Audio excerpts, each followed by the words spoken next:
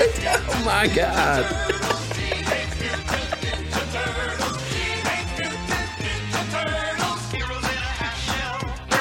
Oh, Steven, here we go. Wow. Here we go, Captain. You got so excited. This is where people need to see Brent's face. Because, man, you Yes. acted like, what happened to my radio here? Something's happened to the dial. Oh, no, it's a Something's remix. happening. It's almost like we've stepped into an alternate reality where this song is a goddamn banger now. I made this last night. It sounds great. I was like, oh man, I've been like trying to like mentally piece together what I wanted to do for the Year of the Turtle episodes. You know, I'm sorry, Year of the Turt. Put some respect on its name. Exactly. And so I thought, let me go ahead and remix our theme with the Turtles theme. And I was like, I can probably bang this out in 20 minutes. So naturally, 2 hours later, Hey, 2 hours is pretty good, man. I mean, I thought closer to 4. Yeah. Just like trying to line up our clap snare with the Turtles snare. Took a long time, Steven. I appreciate it. I care to admit. Well, you already did, but... I already did it. And I don't care for it. It's done. That's it. The deed is done. Well, we appreciate it because I think it sounds great, man. And I was very excited to hear that changeover. It sounded like, I don't know, almost on one hand, it's like we're official because ours sounds just as good as this real cartoon out there. On the other hand, it even sounds better because it's that cartoon, you know? Right. Mm-hmm. So it's like the level that we're at now must be at the stratosphere if we're hanging out with Turts. It must be. It must be. And, I've been doing my research. I take the Turts very seriously, deadly seriously. Right. And so I've been listening through the different animated series theme songs. Oh, okay. I gotta say, perhaps this is my bias showing, but this is the absolute best one. The one from the OG. Did you say gross? Yeah, your bio showing gross. Oh, sorry. Let me zip that up. Oh God, it's oozing. Secret of the ooze. Oh my God. No secret here. I rubbed it. It came out. Yeah, it's just that's really how it works. It's just sometimes you just look at it. It's gonna make an appearance. But so I think the 1987 animated series has the best opening theme. It's just so fucking iconic, I mean, yeah, and there's that certain era, even up into the 90s, through Power Rangers theme song. I'm not sure after that if there's any bangers quite that hard, but some of those just it is nostalgia for sure, but some of them are just amazing. I don't think anybody could say otherwise. I would say that I agree with you. The Turts, the Rangers, great theme songs. I would also add the X-Men animated series. Oh yeah, of course. Theme on there. So that was 92, isn't that right? Ish. It was early 90s. I don't remember. I'm just saying it wasn't all 80s because that was my first thought. The 80s were hard, okay, but it definitely was Power Rangers was mid 90s. So it's it's a stretch really from mid 80s to mid 90s perhaps. That's where it's all at. Because this is 87 for Turts, right? You said. Yeah. So you have that stretching through, 94, 95 for Power Rangers. That was 93. Wow. And before that, X-Men was 1992. Hey, I got one, baby. Although I keep saying baby. I want to apologize to everybody. I don't know why baby snuck into my vocabulary these weeks. Mm-hmm. But listen, I'm out here like a slick Hollywood agent, just calling everybody baby and just handing out deals. Baby. Baby. Come on. Is it bad? I don't know that it's bad though. I've just been noticing it lately. You realize you start saying something and it's it just sneaks into your own head and you don't even know how it got there. Yeah. You're not trying to be baby cool, but sometimes it just comes out, baby. I hear you, bitch. That makes sense to me. See, that's not you speaking. That's Freddie. I don't know if that's an outtakes things, but it's not your fault. You gotta listen to those outtakes, people. It's Tourette's or Freddie. Or maybe Brent just lacks self-control. I don't know. But it's not his fault. They should do that. Eventually they will reboot Nightmare on Elm Street, right? And maybe that's Freddy's whole thing is when he's alive, he's like a child murderer. Mm-hmm. Only murder the children, Freddy. Right. Don't. So it's not as bad. Yeah. Right. Which is a weird thing to say. Like, sure. He murders children. That's the worst thing you can do. Actually. Right. You know, there's an additional thing that could be done. But we won't get into that. But what if Freddy has Tourette's, you know? And that's why they send him down into the little like school he was just there to learn. Furnace thing. They didn't have a special ed class back in the 80s. No, They were just like, go to the basement, I guess. Go to the basement, you know, Wow. you're cursing up a storm. Mm-hmm. I'm sorry, bitch. Wow. Freddy, take your scissors, go down to the basement. Take the scissors. You got to start somewhere. Yeah. I saw this movie, bitch. It's called Edward Scissorhands. Give me a really good idea, bitch. I've never connected before that Edward Scissorhands is Johnny Depp and Johnny Depp was killed by Freddy Krueger. Wow. Do you think Johnny Depp was trying to channel Freddy? Maybe he's like, Maybe you have it backwards. maybe he's like the bizarro version of Freddy Krueger, you know, because he doesn't really talk much or at all. I don't know. I haven't seen that movie in such a long time. I know, it's been a long time. Yeah. It's what is his name? Edward Scissorhands. We just said it multiple times. You talk about Tom Burbins. Who's the Tom director? Burbins Tom Burbins. Tom Burbins? I don't think that's right. God damn I think it. that sounds right to me. Tom Burbins. No, I don't think that's right. I think it's quite right. Tim Burbins. Burbins. No, Yeah. I don't think that. This is really good or bad depending on your view of this joke. But I'm like totally blanking on his name, and I'm like I honestly have no idea how to get to that. Tim Burton. Tim Burton. Yeah. That was way off. Samsonite. Got it.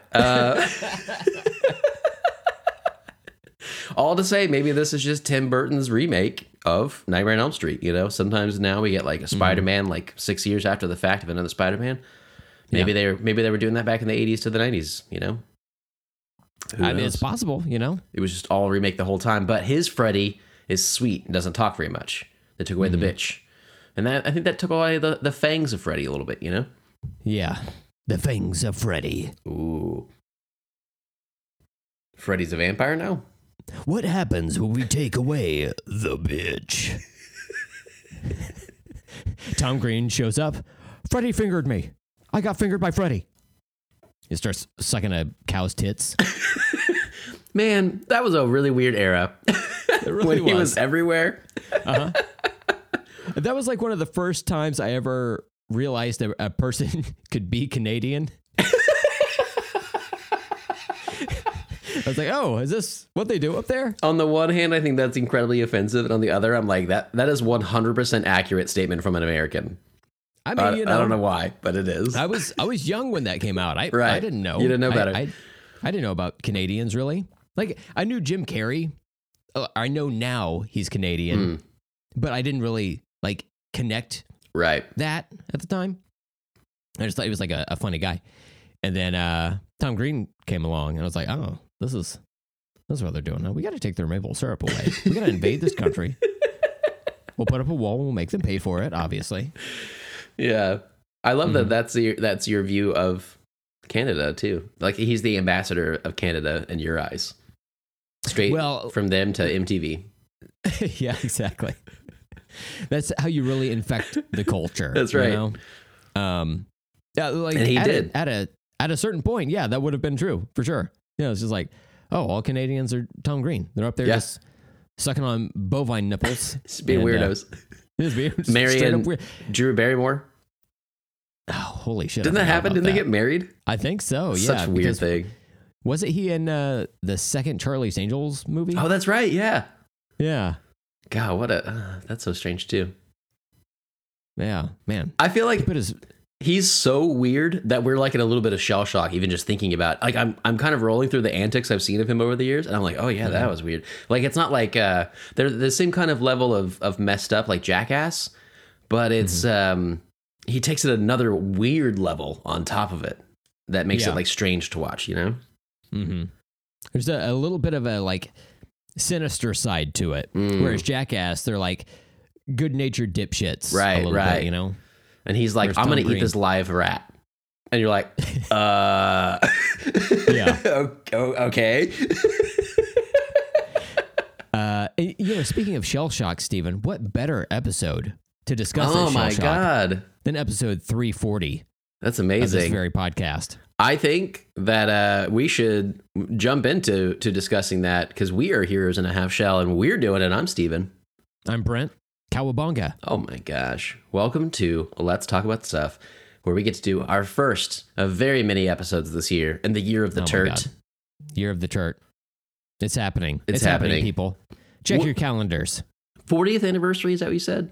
40th anniversary on episode 340. Wow. It's... Did we plan this? No, it just pure coincidence. It really just worked out for us this way. That's pretty cool what it does, though. I was trying to think earlier. I was like, a conspiracy theory. I was like, all right, it's 340, 40th anniversary. There's 4 turtles minus 1. If you take the 0 from the end and you put it to the front, I was trying to make it work for us, but at least we got the 40 in there. Well, look, this is like the aforementioned Canadian Jim Carrey who made a film called The Number 23, and he was just like paranoid about seeing the number 23 everywhere. And then during the course of the movie, he comes across the number 32. He's like, 32, that's just 23 backwards. And I was like, okay, this is a different, that's different. That's a different unit of measurement, you know? You can't be doing that shit.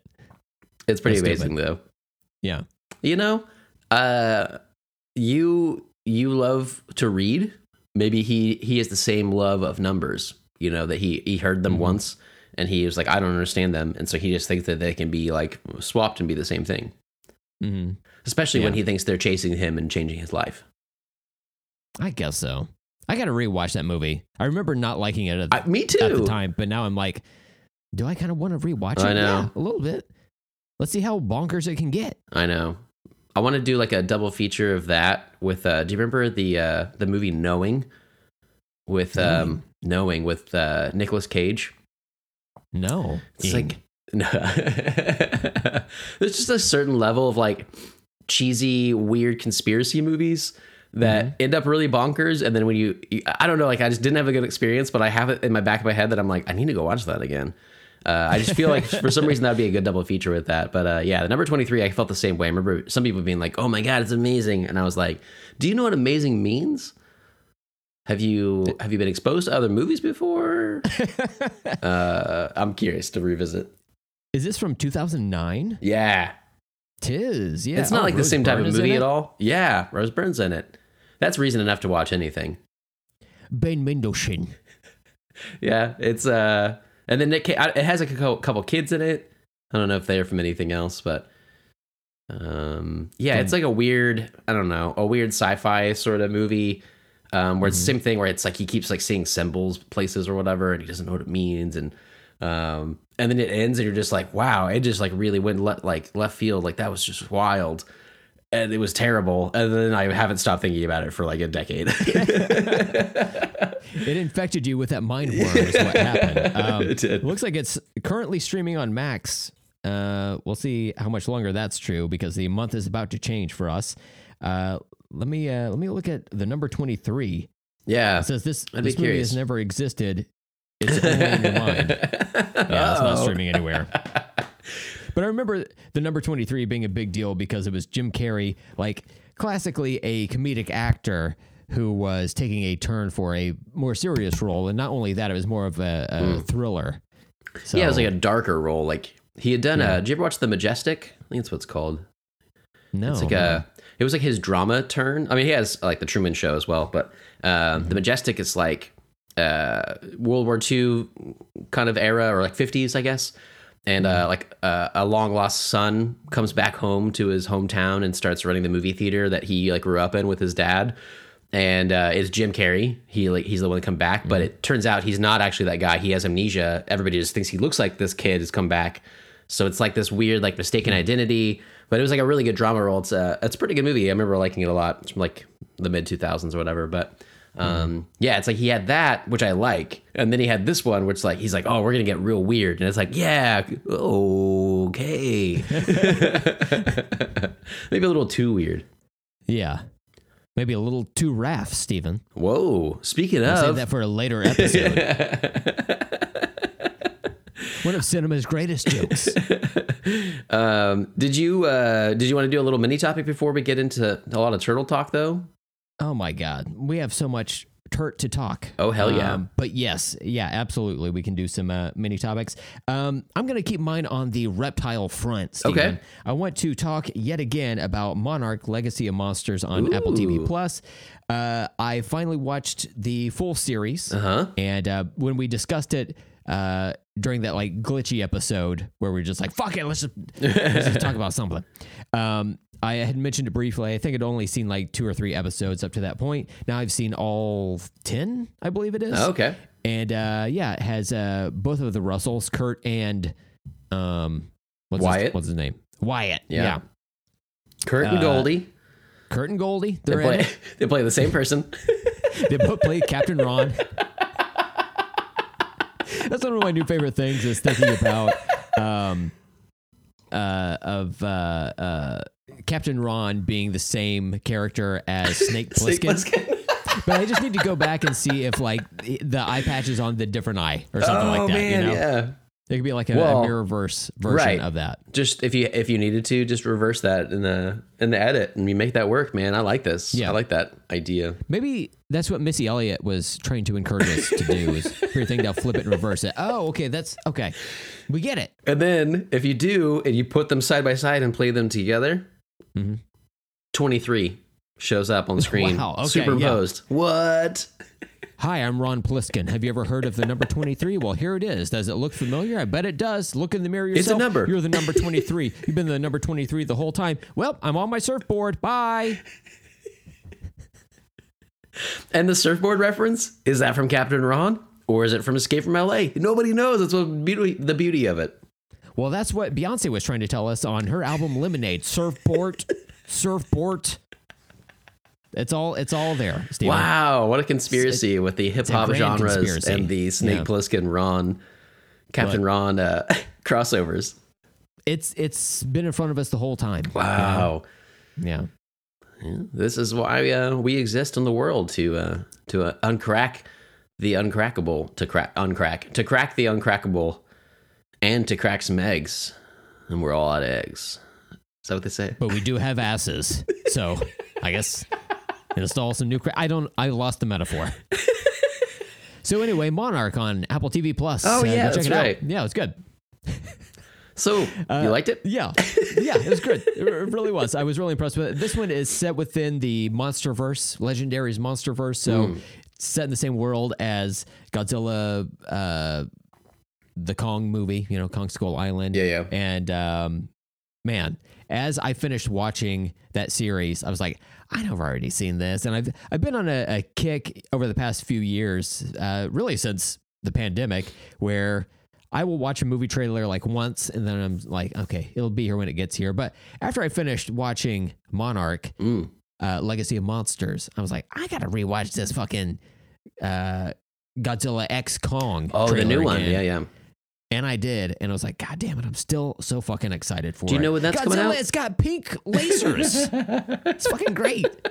It's great. It's a great look, especially after Barbie coming out. Not Godzilla. Oh, yeah. I can only imagine Godzilla was watching Barbie. He's like, she's like, all right, Barbie.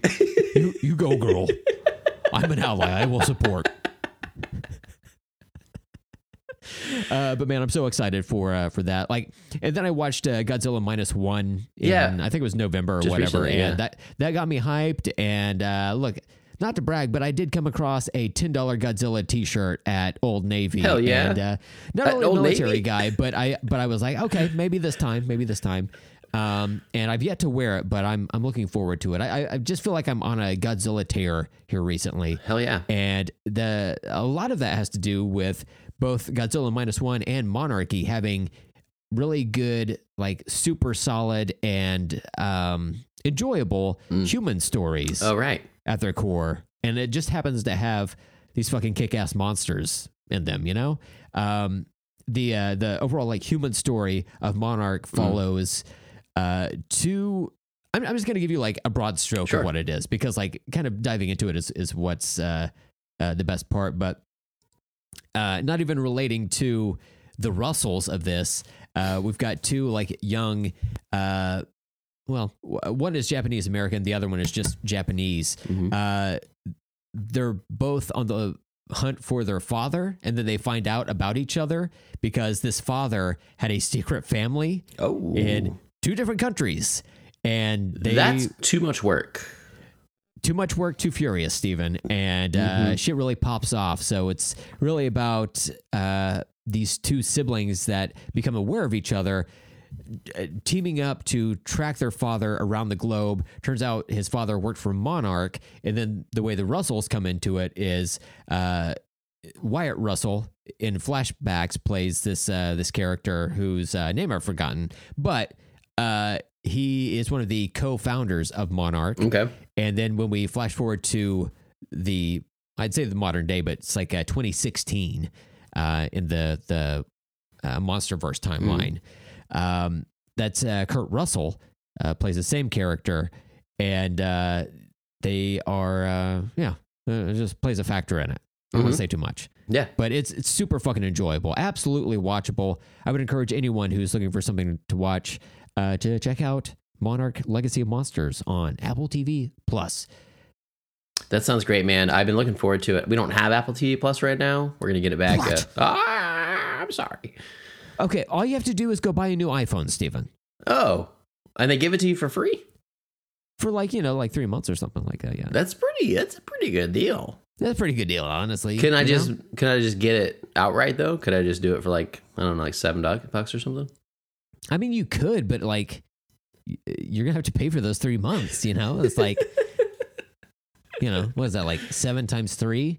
That's $1,300, something like that. I don't know. You're already at the phone price, basically. So you might as well just buy. Might as well do that. Okay, it makes sense. Just throw an iPad on there as well. iPad Pro. Okay, that's a lot. I'll give it a shot. I think it's worth it for the podcast. This is a stunt buy now. That's what we're doing. It is. Welcome to Stunt Buy. What are we stunted by? I don't know. Lots of things. Yeah, don't worry about it. Probably Steven, caffeine. I need you to don't ask why. I just need you to take your credit card and go lay it face down in the toilet. Oh, okay. And I'll make sure you get this phone. Should I turn it around as well so you can get that code on the back, whatever they call that? The CVV number? Yeah. Can I? You want that? No, I've tattooed that on my body. You already have style. Yeah. That's good. That way you never forget it. Yeah, exactly. Although he seemed to have forgotten a lot. He does. I was going to ask if you've seen Memento, and of course you have.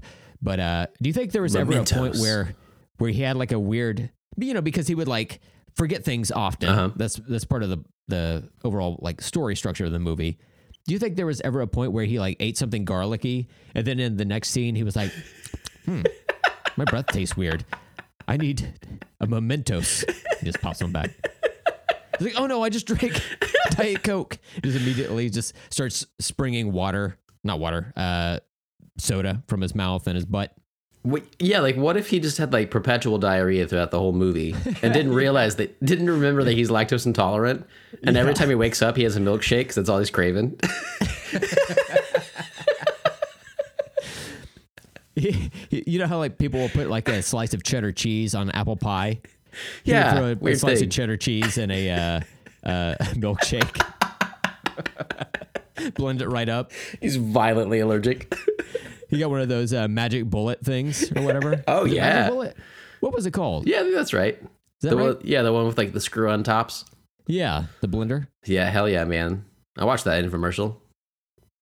Do you think the magic bullet blender was part of the Zapruder film? It was just like off camera? Yeah. That's what I call it. Okay, I thought so. Okay, cool. You know what I heard about yesterday? It's a conspiracy. It's a conspiracy. I got one for you. I saw this picture.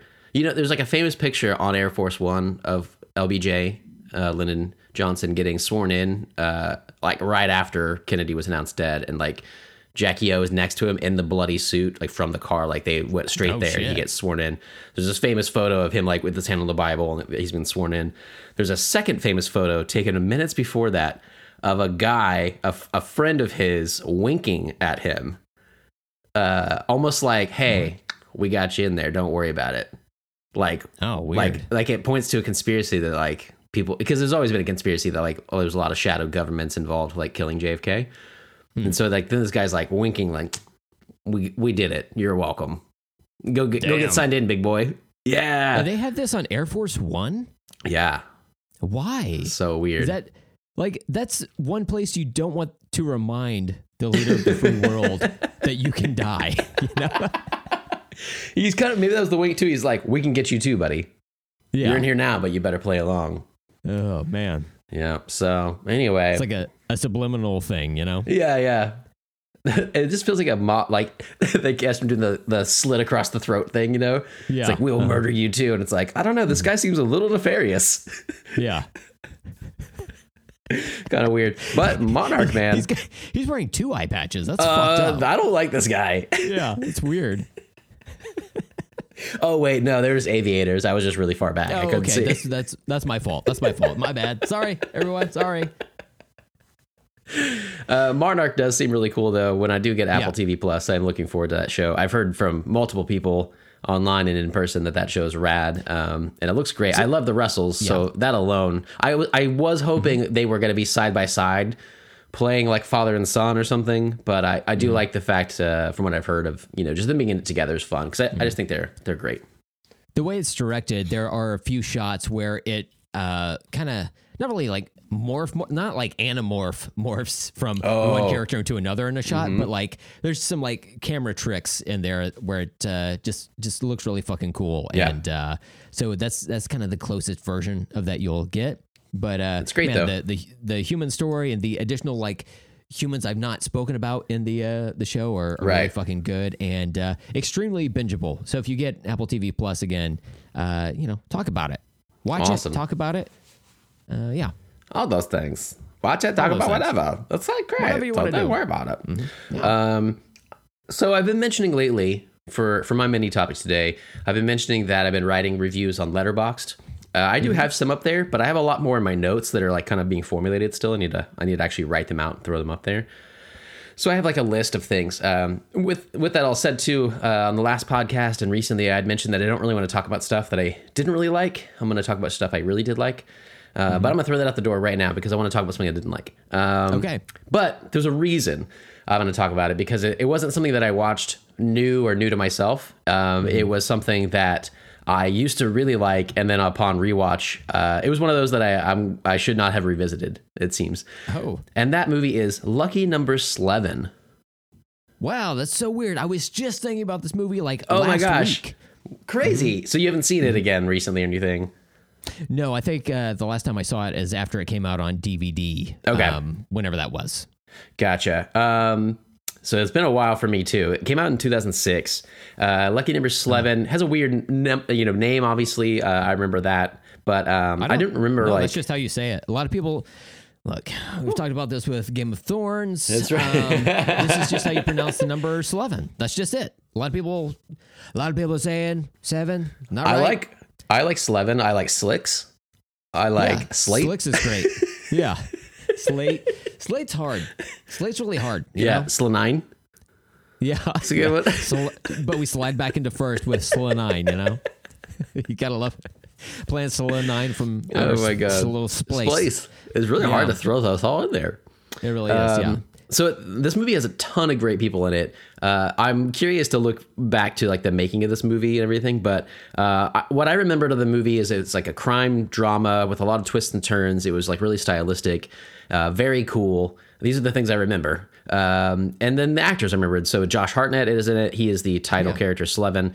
Bruce Willis plays Mr. Goodcat. He is like an assassin kind of figure, like shadowy figure. Ben Kingsley and Morgan Freeman play the rabbi and the boss, respectively, and they are two mob bosses that live in identical buildings across the street from each other, and neither of them leave their penthouse because one of them tried to kill the other one when they were business partners years ago, and now neither of them will leave for fear of the other one finally getting the upper hand, killing them. It's the same reason why we do our podcast over Skype. Exactly, it's the same thing. We can't take that chance. Yeah. Actually, yeah. If I see you in person, I am legally required to try to take your life at this point. Big podcast, sit down, something to us, and it's just how we have to do it, unfortunately. Yeah. I mean, you came up in 2023. You came up for your birthday in early July. We had a little friends get together. Turned out into just a full-on bar brawl, you know? Oh, yeah, absolutely. It was bad.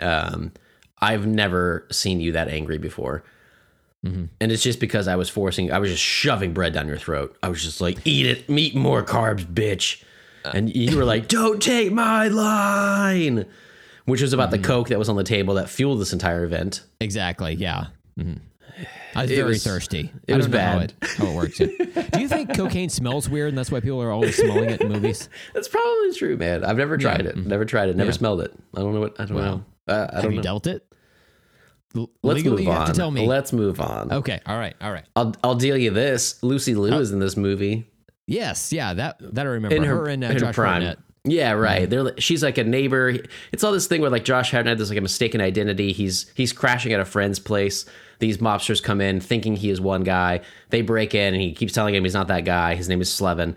They're like, of course you're gonna lie to us. Whatever, we're taking you. Lucy Liu plays that original neighbor, or that original guy's neighbor. She and Josh Hartnett kind of hit it off, and then she's kind of involved in the mystery. Stanley Tucci's in the movie. He's like a cop. There's like so many great people in this movie. Love the Tooch.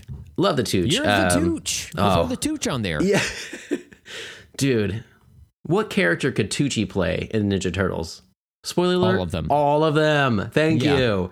Yeah. All of them. From he walks up in like a yellow jumpsuit. It's like, oh, fuck. Dude. April O'Neil? The Stanley Tooch is Tucci. O'Neil? Oh, my God. Have you seen Tucci's Two Cheeks? Oh, my God.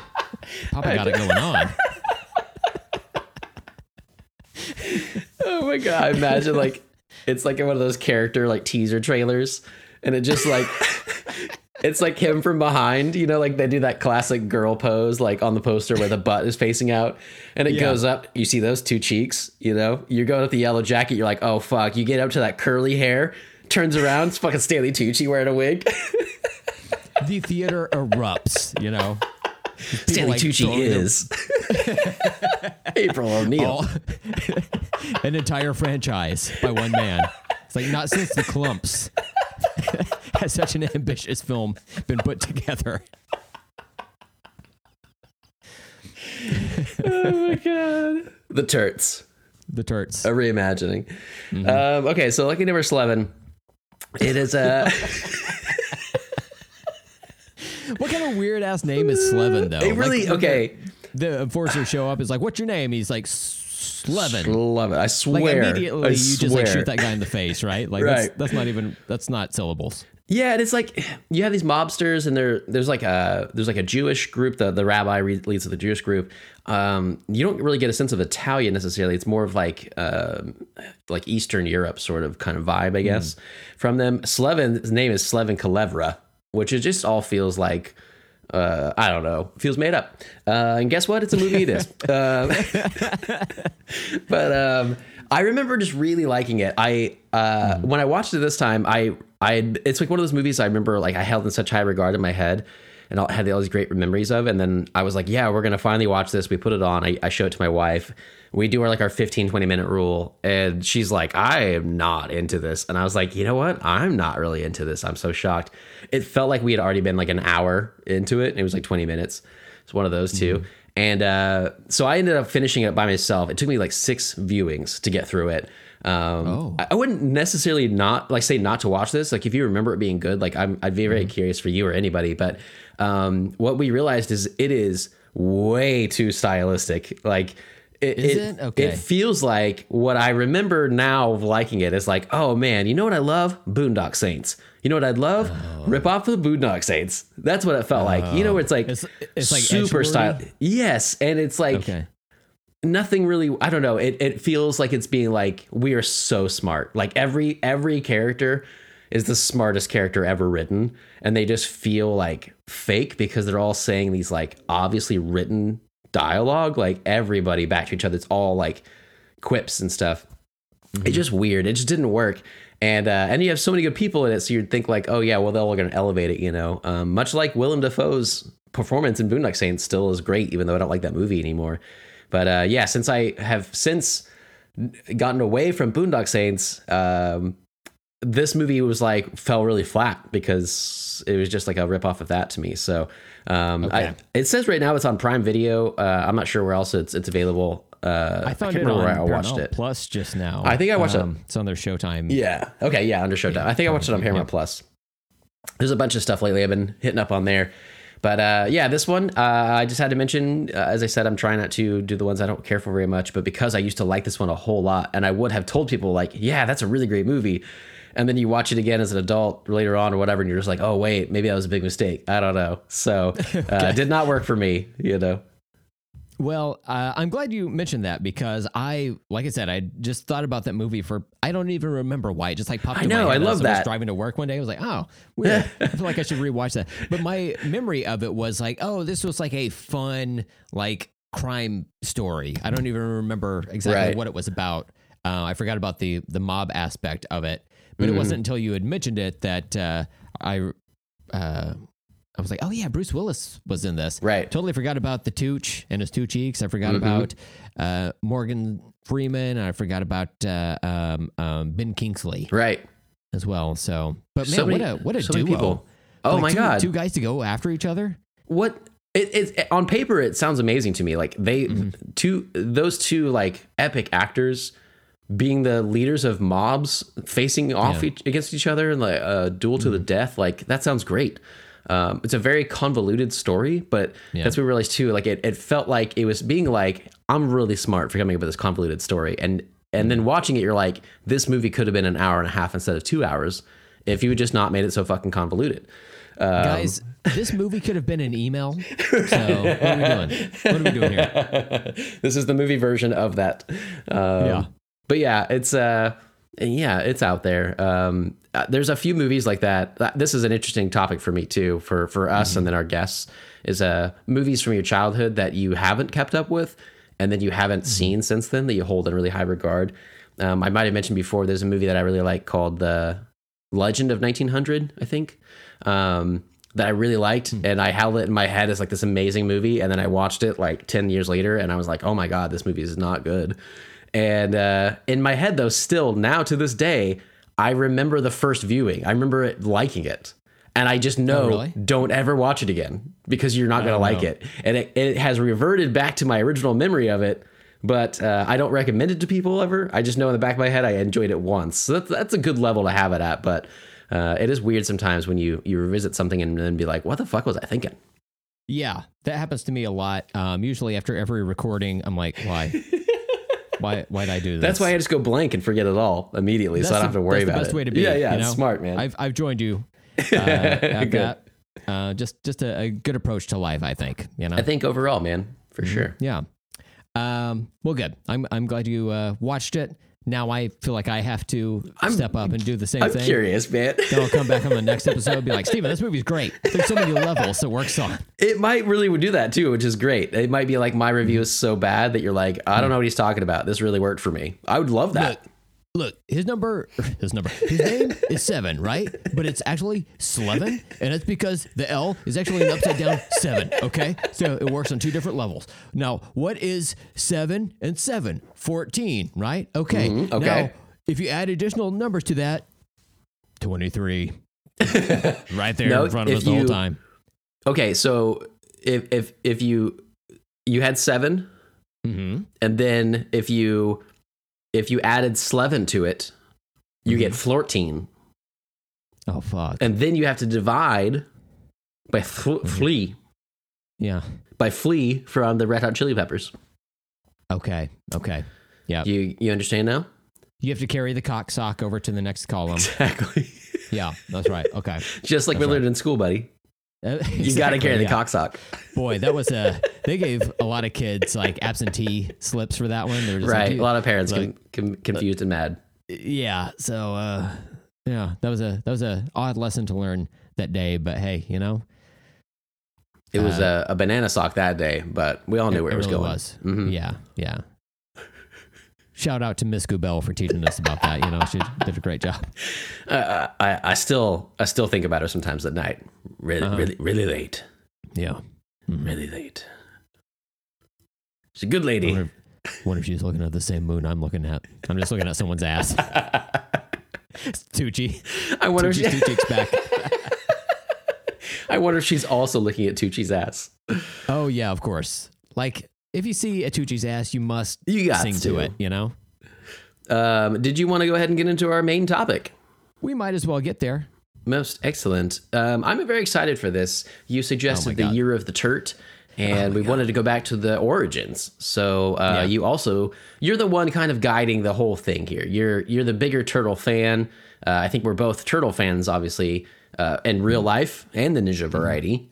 And and I feel like you might be the best one to kind of explain the journey as we get through them throughout this year, as we place these turtle episodes. So we went back to the very beginning. This started off as a comic book, obviously. And what can you tell us about that?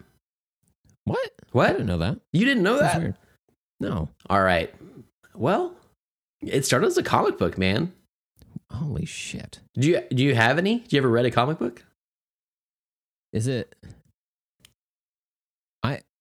I've only read. Mm-hmm. I was trying to think of an author. You ever set yourself up for a bad joke and you're just like, I knew I would never come up with that. Why did I even try? I think I was trying to think of like Nietzsche, but I was like, Parcheesi? Is that a guy? Wait, that's a game. Did Nietzsche write Parcheesi? I think that's how it works. Nietzsche's Parcheesi. Yeah, if your name rhymes, you must do the crime. And it's how it works. Legally required, unfortunately. And that's Patriarchy. books. Yep. You nailed it. So I was aware that the Turts were turning 40 this year, the year of our Turt, 2024. Last year, I became aware of this, and I pitched this to you. I think it was like in Q3, maybe Q4 of 2023. Right, we're like, big on the Qs. Yeah, absolutely. We keep it anonymous. Quotas. Yeah. Yep. Yes. Yeah. What does it say to shorten it? A lot of syllables. QAnon. Let's say. Yeah. Keep it in the realm of the conspiracy. You know, we met at the edge of the earth. Of course, yeah. And we discussed the future of the podcast, which included the year of the church, obviously. And I looked at you, you looked at me, and we were like, back pain? And at the same time we were saying this, back pain? Yeah. From the ducking under the dragons? Yes. Wow, we should be friends. I thought you were going to say back pain, vaccine? Yeah. I also started my period. Oh, man. Oh, God, here we go. Do you have any man pawns? Do I? For the makers of Tape Patch. You know, I forget about us doing the tape patch thing, like back in, what was that, 2020? Wow, a long time ago, yeah. It was a while back, and I was like, oh yeah, who did that? I was like, oh yeah, that was us. That was us. Okay. All right. Yeah. Forget all about it. Anyway, so we're going to discuss today the very origins of the Teenage Mutant Ninja Turtles. This is going back to the Mirage Studio original comics back from 1984. Their first issue was published in May of 1984. And so I've got the hardcover volume here, the Teenage Mutant Ninja Turtles, the Ultimate Collection, Volume 1. Ooh, you heard it. That's a real book. Absolutely. He just knocked on his iPad. But, you know, it's better. Like, it's, you know, right. Fucking, this ain't fucking Nietzsche, bro. This is Eastman. So this has all the comics we're going to discuss today. And then I read the Michelangelo micro series, they would call it. It's just a single issue comic from the color volume. No. Volume 2. It's included in the color volume. You had mentioned that, before, because we have a Raphael one shot. and then a Michelangelo one shot. And you had mentioned it was in the color version. I read the black and white originals because I wanted to see what they originally came out as. And then I did go back and read one, or kind of skip through a bunch of them in color to see what that was like. But I was going through the color one looking for the Michelangelo one. I found the Raphael one and was like, oh, he must be wrong then. And then I found it in the beginning of the black and white volume 2. They had the Michelangelo one shot. And I was like, oh, maybe this is what he was meaning. And then today when I went back through it, I found it in color, the Michelangelo one. So you can find it in 2 spots, the volume 2 black and white one, or in the color volume 1. But this is part of my thing with comics. And it's like getting into it is almost like too involved. There's like too many options. So it really helps, like what I'm saying, like you're like a steward getting me through these, Ninja Turtle properties. There's sometimes just like so many options. I don't really know where to start, or like what is the original? Like there's so many names for things. From. Right. Exactly. And the reason I wanted to go back to this is 1, I love comics anyway. 2, I love the Turds. 3, I wanted to share this with Steven. And by proxy, you, the listener. Indeed. And then 4, a fourth option because there are 4 turtles. I'll make one up later. Yeah. For fun, 4 for fun. But I thought this would be a good starting point because in the year of the Turt, for the 40th anniversary, we're going to discuss a lot of Turtles media. And it's interesting to see where ground zero, nope, too soon, where the starting point of all of the Turtles' origins are. And what's different. Exactly. How things get carried forward into subsequent media. Because my first exposure to the Turts is the animated series. I watched, I think it was like the 2nd or 3rd episode. I just came across it on TV on a random Saturday, and I immediately fell in love with it. So much so that during a commercial break, kids, there used to be commercial breaks. I don't, just look it up, I guess. I guess like young people have no idea what the fuck it is. But during a commercial break, I ran into the living room. I told my mom, I was like, I think my life just changed. I don't know about He-Man anymore, but I do know I fucking love these Turts. And she was like, you might be in the wrong house. I don't know what words you're saying. Right. I was like, I don't have time for this. There's a giant android man in his underwear, and these Turts have invaded his body to bust out this crystal. I have to get back to it. So, all that to say... She's like, my son's on drugs. I'll never be that cool, She knew. But my starting point for the Turtles was the 1987 Fred Wolf animated series, and this is by the time the Turtles had distinct personalities. I mean, it's right there in the theme song, right? Like it gives you all the Turtles characteristics, and the Turtles have different colored bandanas, so it's easy to tell them apart visually at a glance. And so that was my starting point. I read the comics, but the comics were based on the animated series continuity. You read those comics? Yeah. It was for the first, 5 issues. And then it's kind of sprawled off into its own separate continuity that has its own side characters and certain things that never showed up in some other media until, the past 10 years or so. But man, I wonder about those different series because I looked that up and it said the Ninja Turtle Adventures. Oh my God, Steven, that's it. That's it. Yes. That was from 88. It ran for 12 years or longer or something like that. It was it's a big run, but it was it said it was based on the TV show. And then they kind of did their own thing. That sounded interesting too, because once I read these original ones, I was in love, man. Obviously I too fell in love with him back in the day from the cartoon and then into the movie. I don't remember details about first watching the cartoon. It was just one of the staples in our house, like G.I. Joe and the Super Mario Brothers Super Show. It was one of those things we always watched. And then you had that arcade game that came out at the same time. They were just everywhere, right? We tried to explain to people, and other people have said this too, about 89 was the year of Batman. It was just merchandising, his symbols everywhere. Turtles from 87 to 92 were fucking everywhere. We all had costumes we either our parents made or bought us or whatever. And lunchboxes, all that good shit. And that original show though was so good. And I knew the comic was more violent and it's different. It's black and white, but it was cool. It wasn't as much as I expected. They still have a lot of the same kind of feeling to it, especially for that first movie.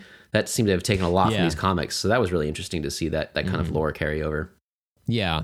I was going to ask you about the violence in the comics versus the the animated series we grew up with and the movies. Do you feel like the comics were that much more violent than Not I would really, say maybe, right? Maybe like the animated series because it didn't show blood or anything or people getting stabbed. But I know a lot of people are saying on the internet that that these turtle comics, they're like super bloody and stuff. It's like, well, there's not really. some blood. They're not a ton of it.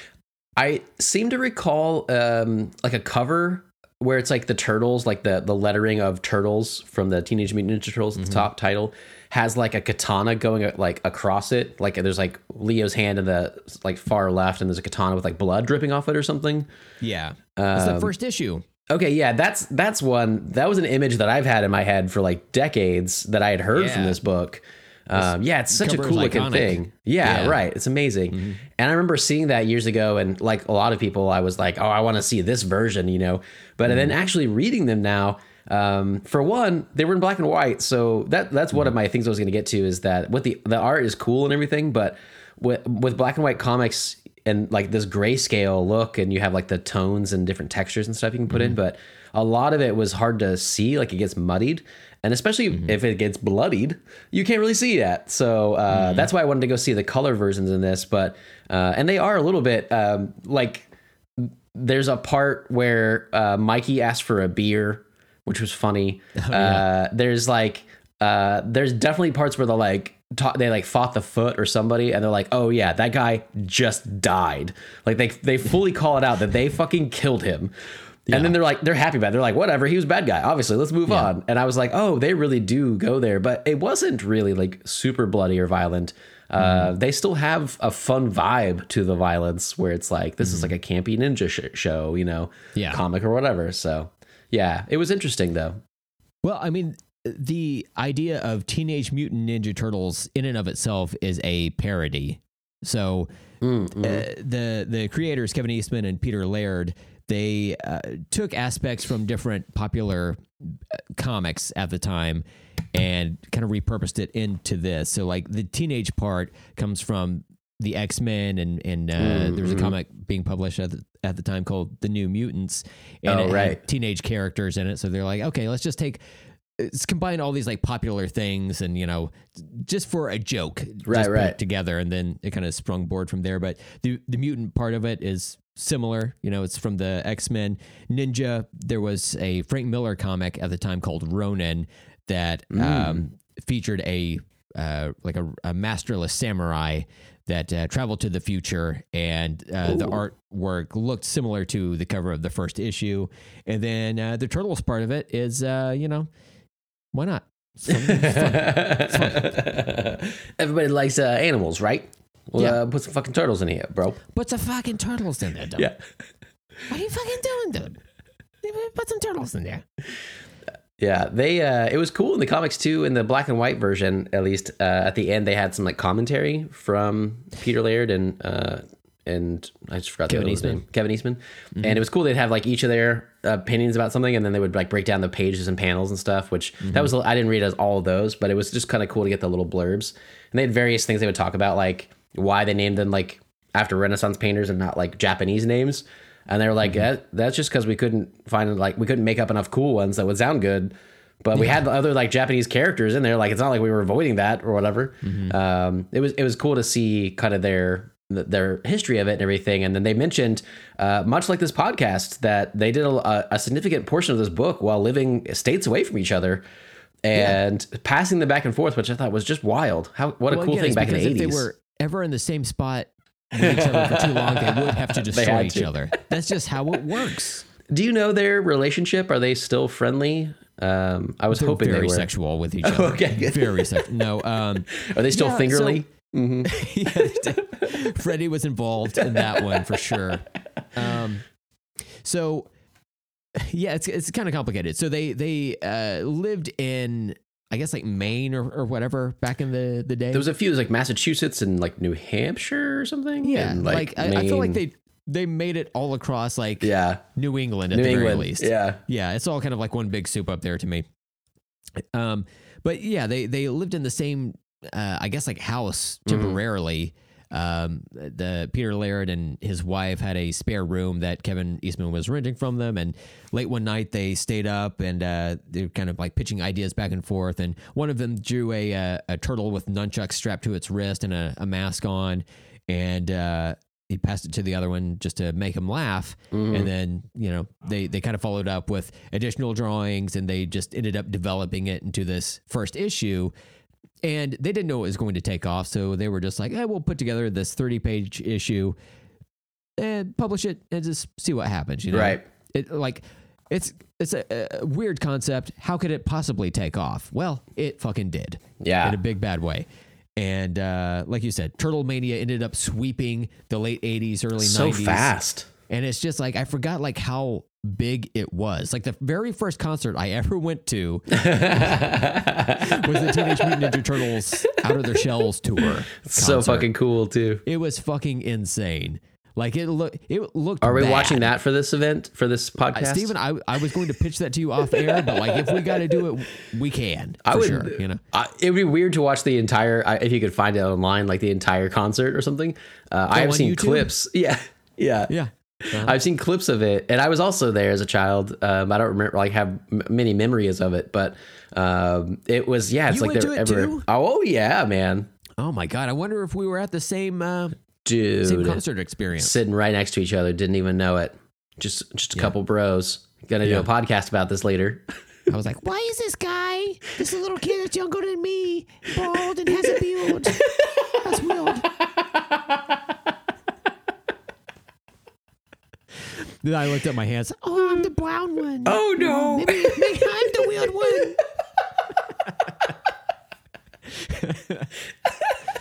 Oh, yeah. Oh, my God. That really threw me off. I know I can't. Sorry. But all that to say, they didn't have expectations about this series taking off. So when I was reading back through this first issue, and I knew it when I originally read it, 15 years ago or whatever. I was kind of late to the original comic series, but I did eventually go through everything. And especially this time when I was looking at it through my own modern eyes and just knowing what it's like to be the creator of something, there are certain comics or things that I've made in the past where it's like, oh, this is not going anywhere. So I'm very familiar with that mindset, Right. And to reread the first issue with that mindset of we're going to put this together. We're going to put a bunch of effort into it, but it may not go anywhere. That's fine. We're just going to keep working on this. So if this never took off or whatever, maybe their next hit is Fugitoid or whatever, who shows up in this volume, or some other concept they come up with later down the road. I don't know. I think it's more important to do the work and go through the process of not only writing and drawing this, but also going through the aspect of how do I get this published? I have to contact a printer and have them publish this at X size or whatever. The original 3 to 4 issues were this larger magazine size format where it's larger than I think top and bottom than an actual comic that you would find today. But that was kind of the resource they had, so that's what they went with. And then on subsequent reprintings, they had the first issue in just a regular standard comic book size. But that's all logistics stuff that you have to figure out later on. And no internet. No internet. Just the fact that they did that people did things before the internet just kind of is astounding to me now. How did you learn how to publish a comic book by yourself in the 80s? What are you talking about? Yeah. Just give up. That can't be true. That's impossible. That would never happen. I think about this every once in a while where I'm if I got transported back into time and I still had my phone on me when that happened, I wouldn't have any service, but I could probably still play a movie on my phone that I had downloaded on there or whatever. Then if I showed this to the medieval people of that time that I was transported back in, they're make this happen again. And I could have them watch the movie, but if my phone dies, and they get mad at me and like say they're going to behead me if I don't bring it back. I'm like, well, I don't know how to do that. But I would be the best person to like try to figure it out, you know, just because I'm from that time. But I don't know how to make a fucking iPhone. I don't know how to like even if we like somehow harnessed electricity, like lightning from the sky, and we trapped it somewhere, I wouldn't know how to get that into my phone to recharge my battery, you know? Maybe you could just show them the phone enough before it dies, but like hold it up and be like, I'll kill you guys with this. Like you threaten them with it, a power they don't understand. You know, and then like the original iPhone apps that were like so cheesy, where it'd be like, do you remember there's like beer chugging ones, and like it's like because you could turn it with the accelerometer, the beer would like pour out. It's like you have like shotgun ones, you know, just like show them stuff that they don't even like, just like blow their mind, and then you become a god to them. Yeah, and then don't show them ever again. You know, just threaten them with it. Now, this one is an app from Hooters, okay? It looks like these ladies are going to clean my screen. It doesn't actually work. It doesn't.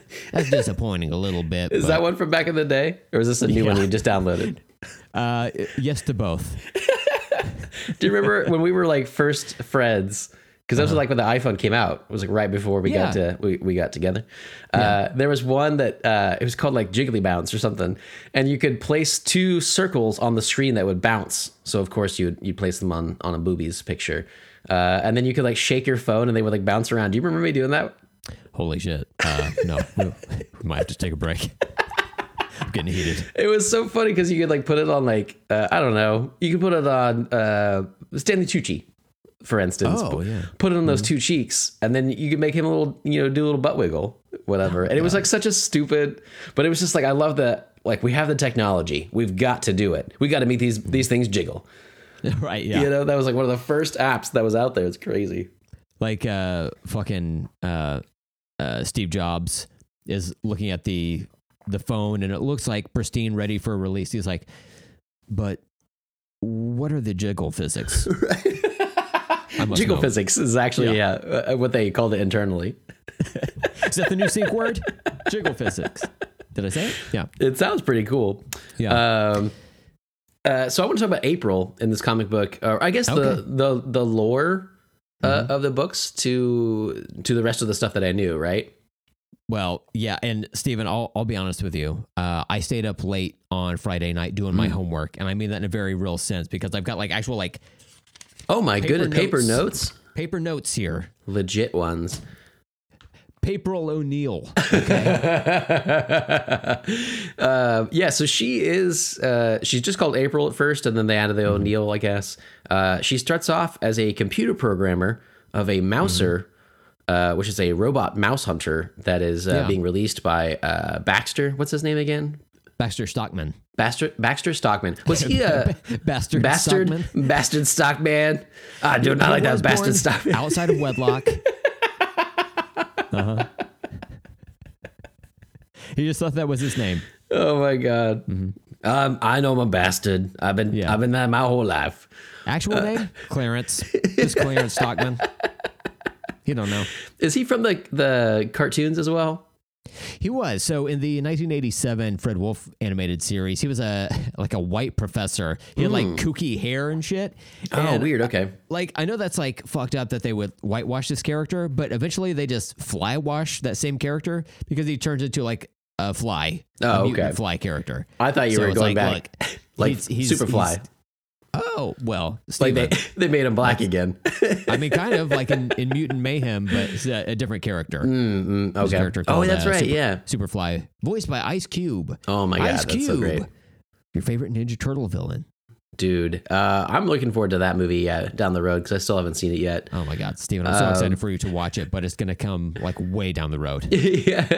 I mean, you could just like watch it. I've thought about it, watch it or whatever, not having to wait, but we'll see. We'll see. I might just want to get into it, but I remembered him a little bit as like a villain. Like his name sounded familiar. That's why I was asking about the comic or the cartoon. But the Mouser robots I thought were really cool design. And it was just funny to see April that way. I love the details that like went through, especially to like the original movie. Like she owns like this secondhand antique store, and she like lives above it, and that's like part of it. The turtles like come back at one point and find Splinter is gone from their sewer lair, and they like all the stuff has been messed up, so they can't stay there. They have to go stay with April, and I'm like, yeah, that's in the movie.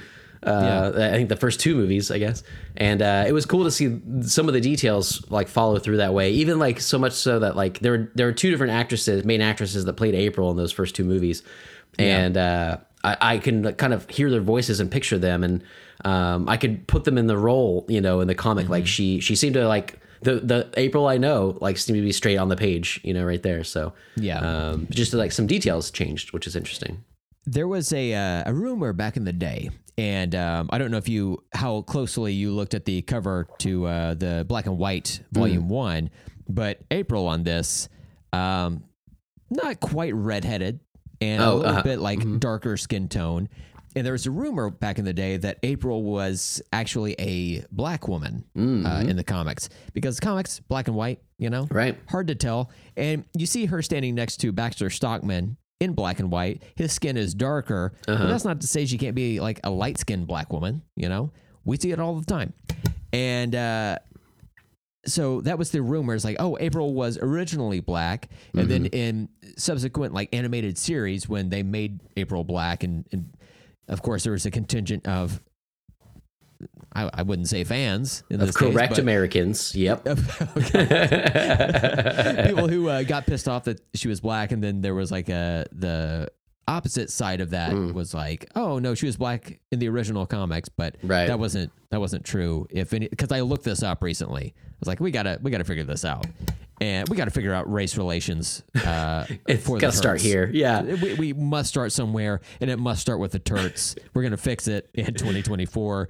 And like, there's a little note in this volume that says that April was, like you said, only the first name was what they had. They didn't really know what race she was going to be or what she was going to look like, but they ended up drawing her. And Kevin Eastman said something to the effect that Peter Laird originally said like, oh, maybe she's like Asian or whatever, but they didn't go that direction. And I guess Kevin Eastman said, oh, she's really like based on, I guess personality wise, she's based on his, I guess, ex-wife or wife at the time, who was mixed race, black.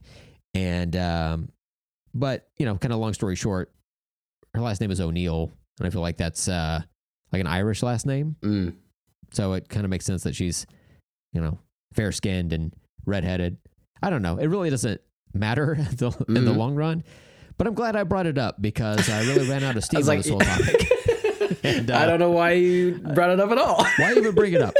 Should we edit it out? Probably. Will we? No, let's not do it. Let's just leave it in. Leave it in so people can have this knowledge that April was always white. Okay. Very important. We must get there. We have to get there, Steven. We must do it. You bring up a good point, though, which is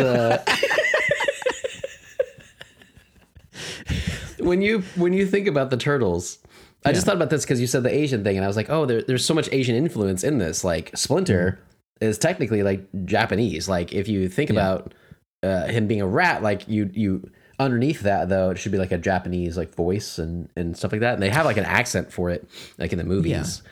But exactly, like famous Japanese. Wait, hold on, Chinese human Jackie Chan, who voices him in the newest movie. But that's a step in the right direction. A step in the right direction, yeah, toward the east, I suppose. But I remember hearing that casting announcement. I was like, do they know?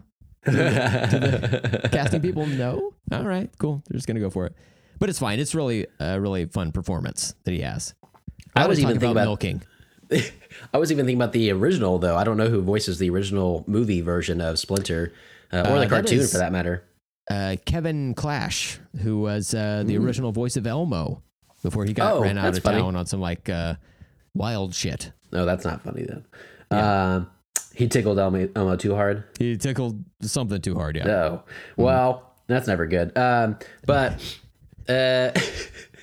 Sometimes you hear that and you're just like, oh, I was about to say something cool about that person. I guess not. Move it on. Fuck, I just lost my entire train of thought. I keep doing this to you. This Prepare for the year of interrupted thought, because that's where this is going. That's kind of what I'm getting at. It's a good one. Was it about April or Baxter? It might have been. Oh, it was about the turtles. Because we're getting back to that. Yeah. If you were to say that, like, almost in my head, it's better because she's just in New York.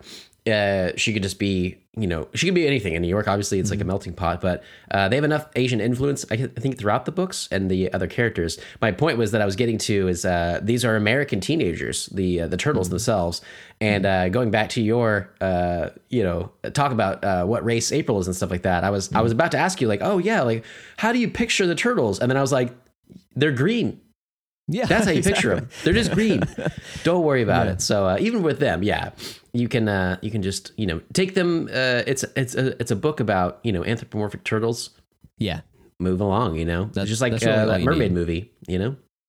Mermaids don't exist, so they aren't black or white. Doesn't matter. Mm-hmm. They don't exist. Yeah. So that Michael Jackson song was about. Also, that's right. A person who was canceled. Yeah. Post death though. So that's weird. That didn't really have an effect. Really. And then revived back, not revived to life, but like maybe brought back and then kind of canceled again. And there's documentaries and it's like, I don't know what to think. But I do know that Thriller is a banger. That's all I got. Should we and could we resurrect a deceased famous person just to cancel them to their fucking faces and then like have them killed? It would be kind of cathartic for some people, I think, right? To be able to do that. Yeah. So maybe we ought to bring that up. We gave you life and we're taking it back, but not before we say you're canceled. And before they could say, wait, what does that mean? They're dead again.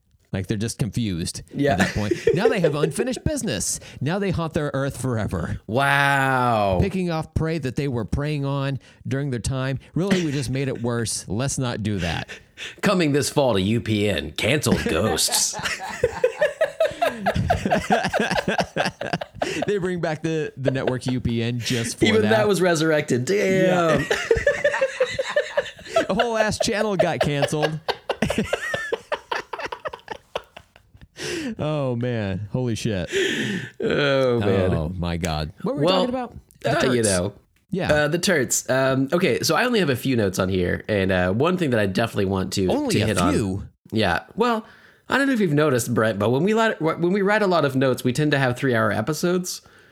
So we're going 4 hours for every turt flavored episode. Oh no! What did I sign up for? I've written so many notes, Stephen. I would just let's get to those, including I'm sure you have notes about the alien saurian race in this book, which are the Triceratons. That's how I reference them. These motherfudgers. I'm getting to your okay. Multiple pages of notes. Okay, that's about 10 right there. The Triceratons, Stephen. They must be talked about. I thought they would need to be. What do you think about them, Brent?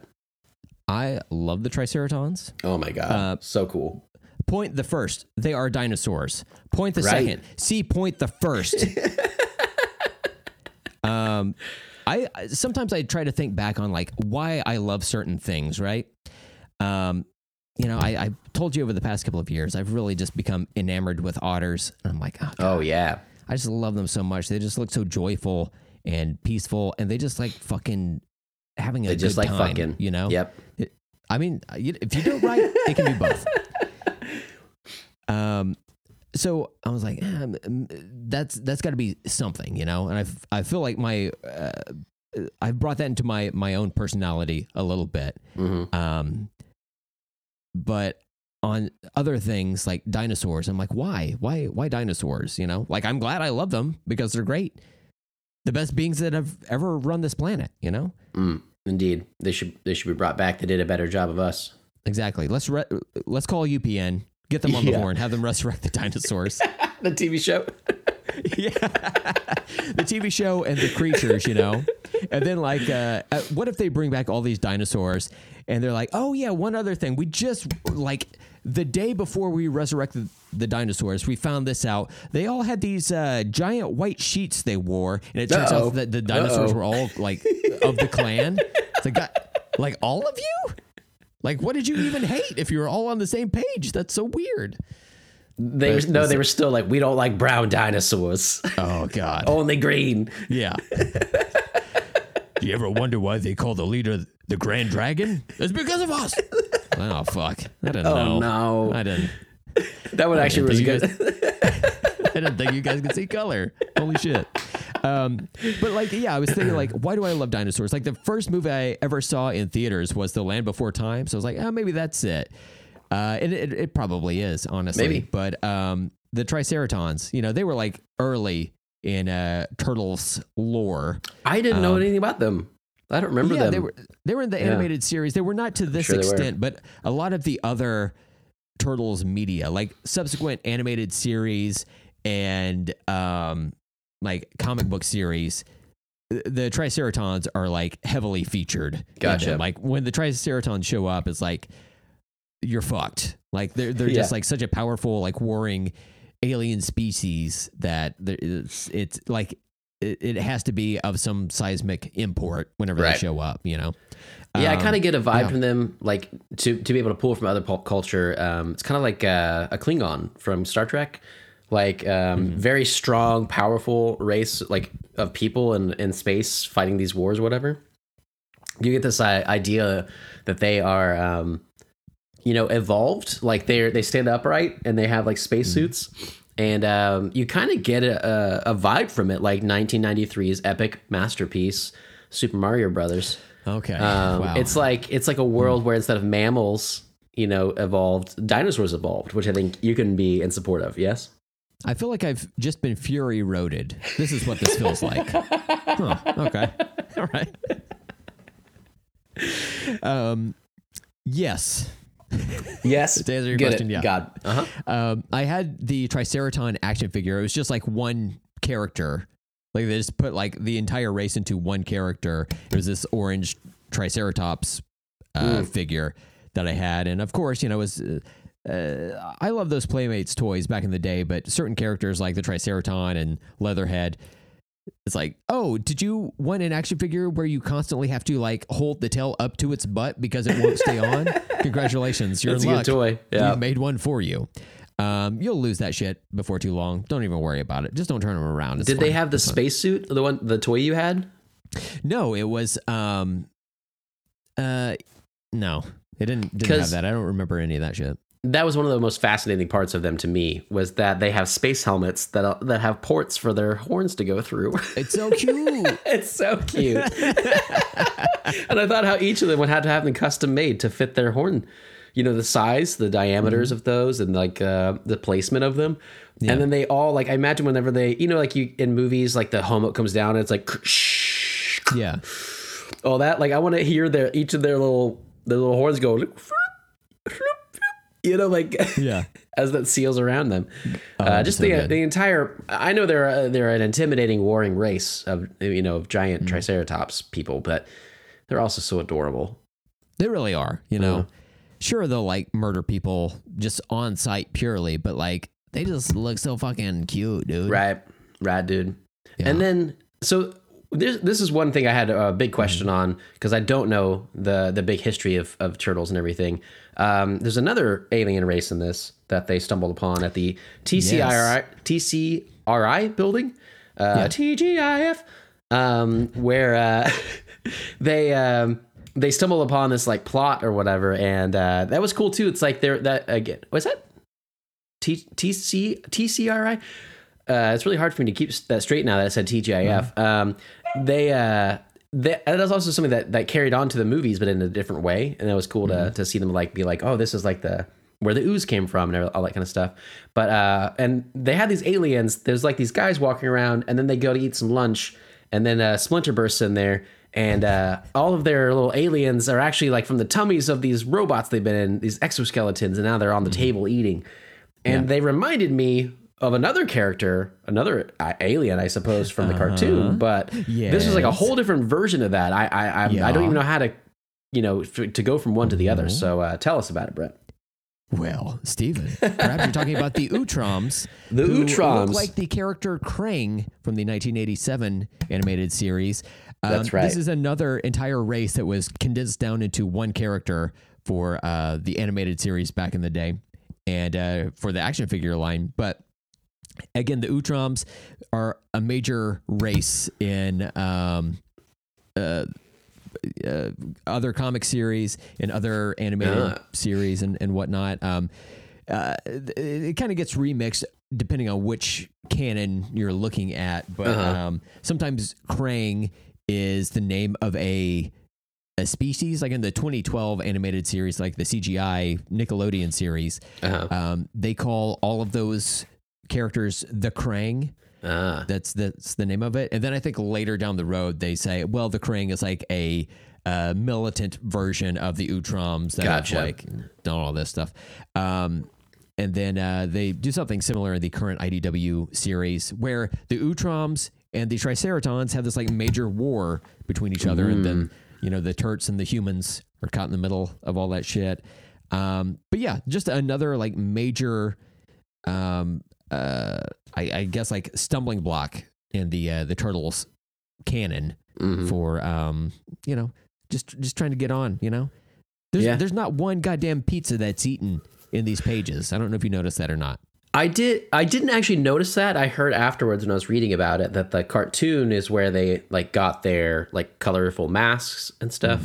And then that's where they got their love of pizza. And it's like one of those details that you feel is so, ingrained in there that there are a lot of things in the comics that, like we've talked about, that did get transferred over. It's interesting what did and how much of it was like early on, like that they had these things in mind already, or like certain characters or like types of creatures or whatever. But yeah, it's cool to see how it shaped up and then how it also changed, because in the black and white version, you also can't see the colors of their masks. They just wear masks, no big deal. The color version has them in all red, which I knew about, but it's so jarring when you see it. It's really hard to keep track of them. It's so much better when they're all colorful, and it just looks cooler, But that was interesting to finally read it that way. I remember seeing that back in the day as well, and I was like, this is jarring to look at. The original volume of Teenage Mutant Ninja Turtle comics ran for like several years, but it ran up through like issue 62 or something like that. The Ninja Turtle Adventures series that was published by Archie Comics had the like multicolored bandanas. That one ran for like 72 issues, but the ones where they're wearing like all red masks, it always throws me off. That's just like, I could look at the same image every day for the rest of my life, and I would still be like, I didn't think of doing like another color. They're like other colors. But also that was another constraint for publishing the comics, is like the first 3 or 4 issues, maybe more, they could only do like one color plus black and white. For the right. That's all they had money for. So if they were going to use like one of those colors, I could see like, well, let's just make everyone red. Like what's the point? But it's black and white in the interior anyway, and they were really just using their weapons to tell a difference, or have one of the characters talk to another one and say, Donatello. Say the name. Stop jacking off. We've got these mousers we got to deal with. These books were so much different than the cartoons. There's a lot more jacking off. Yeah, exactly. Because Michelangelo in the animated series, he would be the one to jack off. So they didn't have it nailed down. He's the party dude. That's what he would like to do. If Pizza Man doesn't come in 10 minutes, then Michelangelo is taking care of himself. That's why he's sitting underneath that sewer grate. He's like, yeah, let's see what he's... Let it rain, baby. Let's see what that undercarriage do, Like I said, Stephen, I've got so many notes here. Let me give you some broad strokes. So give the really good ones, man. The issues we're talking about are issues 1 through 7 of the series, and then the Raphael and then Michelangelo micro series, which is again like a joke term. At the time, they were Marvel and DC were publishing these maxi series, which were like 4 to 12 issue long, like finite series. Stay free maxi series. Yeah, exactly. If you didn't like an issue, you would use it as a panty liner. Oh, that's nice. Women. Yeah, anyone can do it. So as a joke, they put out these got the red series. color. Exactly. There you go. That's how they came up with it. The covers are black and white as well until But yeah, so the micro series term is a joke. It's just like it's micro series. It's just one issue or whatever. So that's all that is. All the issues were like 30 pages long. Typically, single issues are like, I think at the time were anywhere from like 17 to 20 pages. And then, so this is like an extra 10 pages on top of that. Yeah. And these pages are like fairly detailed, and they're on this duotone paper, which has these, it looks like just white paper until you put these different chemicals on there, and it reveals alternating lines that go from like diagonally from left to right. And then, add the second chemical on there. It has the alternating line pattern, and it can make things look lighter and darker and whatnot. And then, got a dog entering the festivities here. Is he a ninja dog? Probably not. He's very loud and whiny. And kind of so he's the Michelangelo of the group. A little bit, yeah. Yeah, got it. Okay. You better not jack off in here.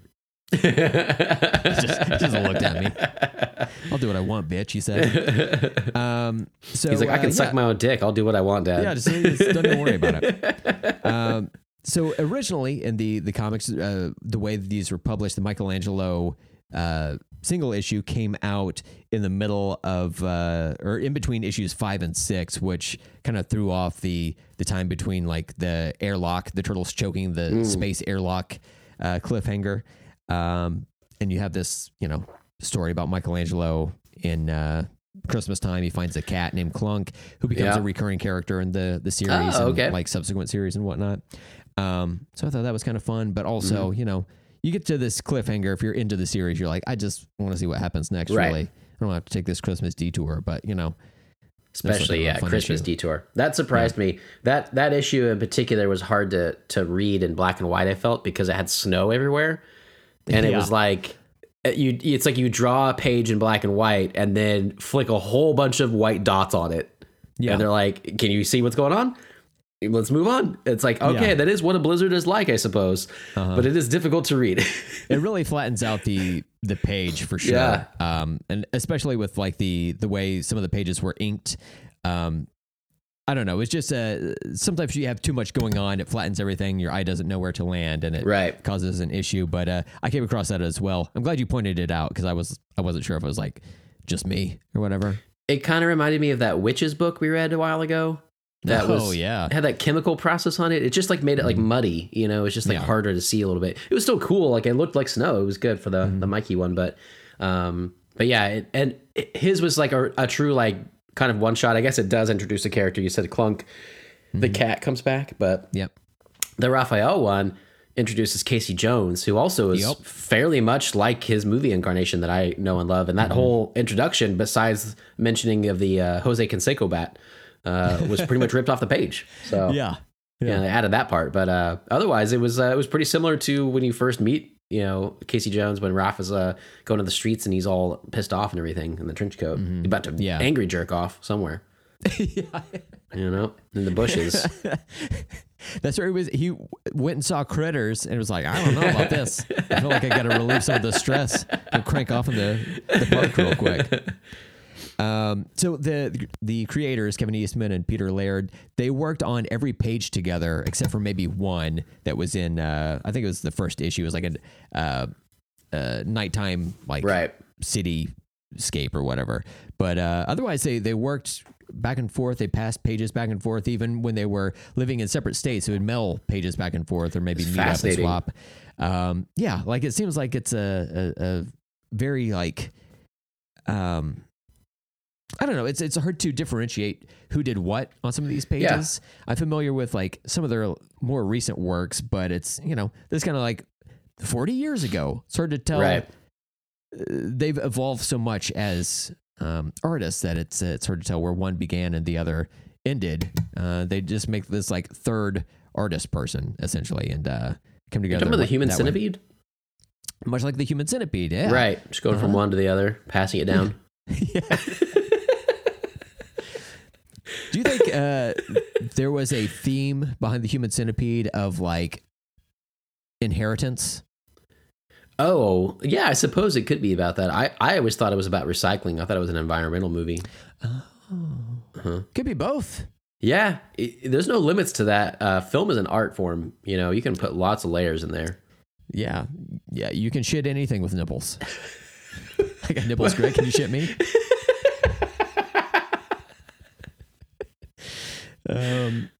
Let's see here. Yeah. So their personalities, the turtles are fairly similar, but they get more individualized as the series goes on. We find out that Donatello is more of like the techie guy and like one of the Mouser issues, and Leonardo seems to be the leader, fairly straight on. And matter of fact, glad to see it. Yes, absolutely. He's the first person to speak. Right. You know? It's via caption, but hey, he's like, I'm Leonardo. Leonardo? Yeah. My brain it's and me. My mouth gave up. It's me, Leonardo. He lived next door to Mario and Luigi Mario. Yes, yeah. Yeah. Mm-hmm. Watching Netflix. And then Kevin Eastman and Peter Laird named their company Mirage Studios as a joke because there's no actual studio. It's just in Peter Laird's like living room, essentially. It's a good name for a studio too, I think. I mean, it's pretty solid. I didn't even realize it until they mentioned it. Like several decades on. I was like, oh, honestly, pretty good. Makes a lot of sense to me.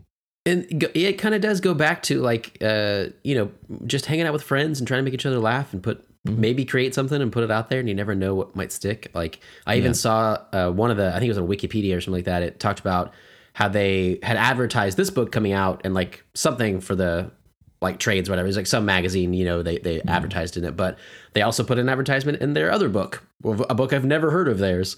And it's like they had something else going on during this. You're talking about Gobbledygook? Gobbledygook, exactly. Mm-hmm.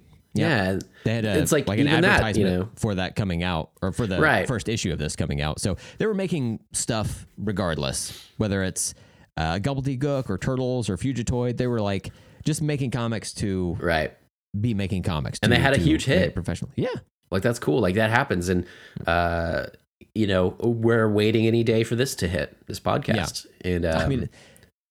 We've put in almost no effort, but and we've gotten almost no return. So far, so good, I think. I mean, honestly, you get what you give, and it turns out it's nothing, All right, so page 2 of notes. Ooh. So I went through here and made notes just like as reference as we talked through, and some of the points we had mentioned, but I went through here and listed the different like characters or ideas that are introduced issue per issue and kind of see how that gets doled out over time, because if your first exposure to the Turts is the 1990 movie, there's a lot of things in that movie that come from the comics, but those comics are spread out over like 4 or 5 years or something like that. Totally. Or the animated series and whatnot. So first issue published May 1984. Again, that comic book cover is fucking iconic. It's up there with the first appearance of Spider-Man or Superman or Batman, Wonder Woman. Like all of it's just like up there. But something special about the Turt cover that really speaks to me. You see all their weapons. They're like, wow, these guys are not fucking around, dude. It almost has a quality, the art in general versus what they become. And I don't know about the art, like if that changes a lot going forward or whatever, but there's like different like shapes to their bodies and their faces and stuff. And some of these like earlier ones, it's like they have longer necks, like they almost look like ganglier than like beefy. And it's almost like the first season of The Simpsons to like the rest of it. It's like that kind of, it's like you can see that they're The Simpsons, but they're different. Like they're more, it's a little rougher, Yeah. And it was interesting to see though, but Time even to go in to church, boy.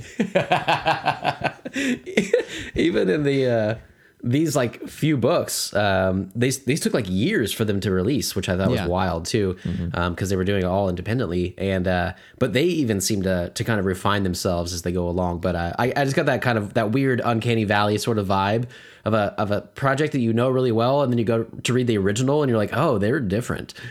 It was interesting. But overall, I thought they like you said too, like the way that they could blend their art style, seeing as they were both drawing and inking stuff, was pretty great. Like I couldn't tell you who's doing what. So but yeah, it's just it's cool.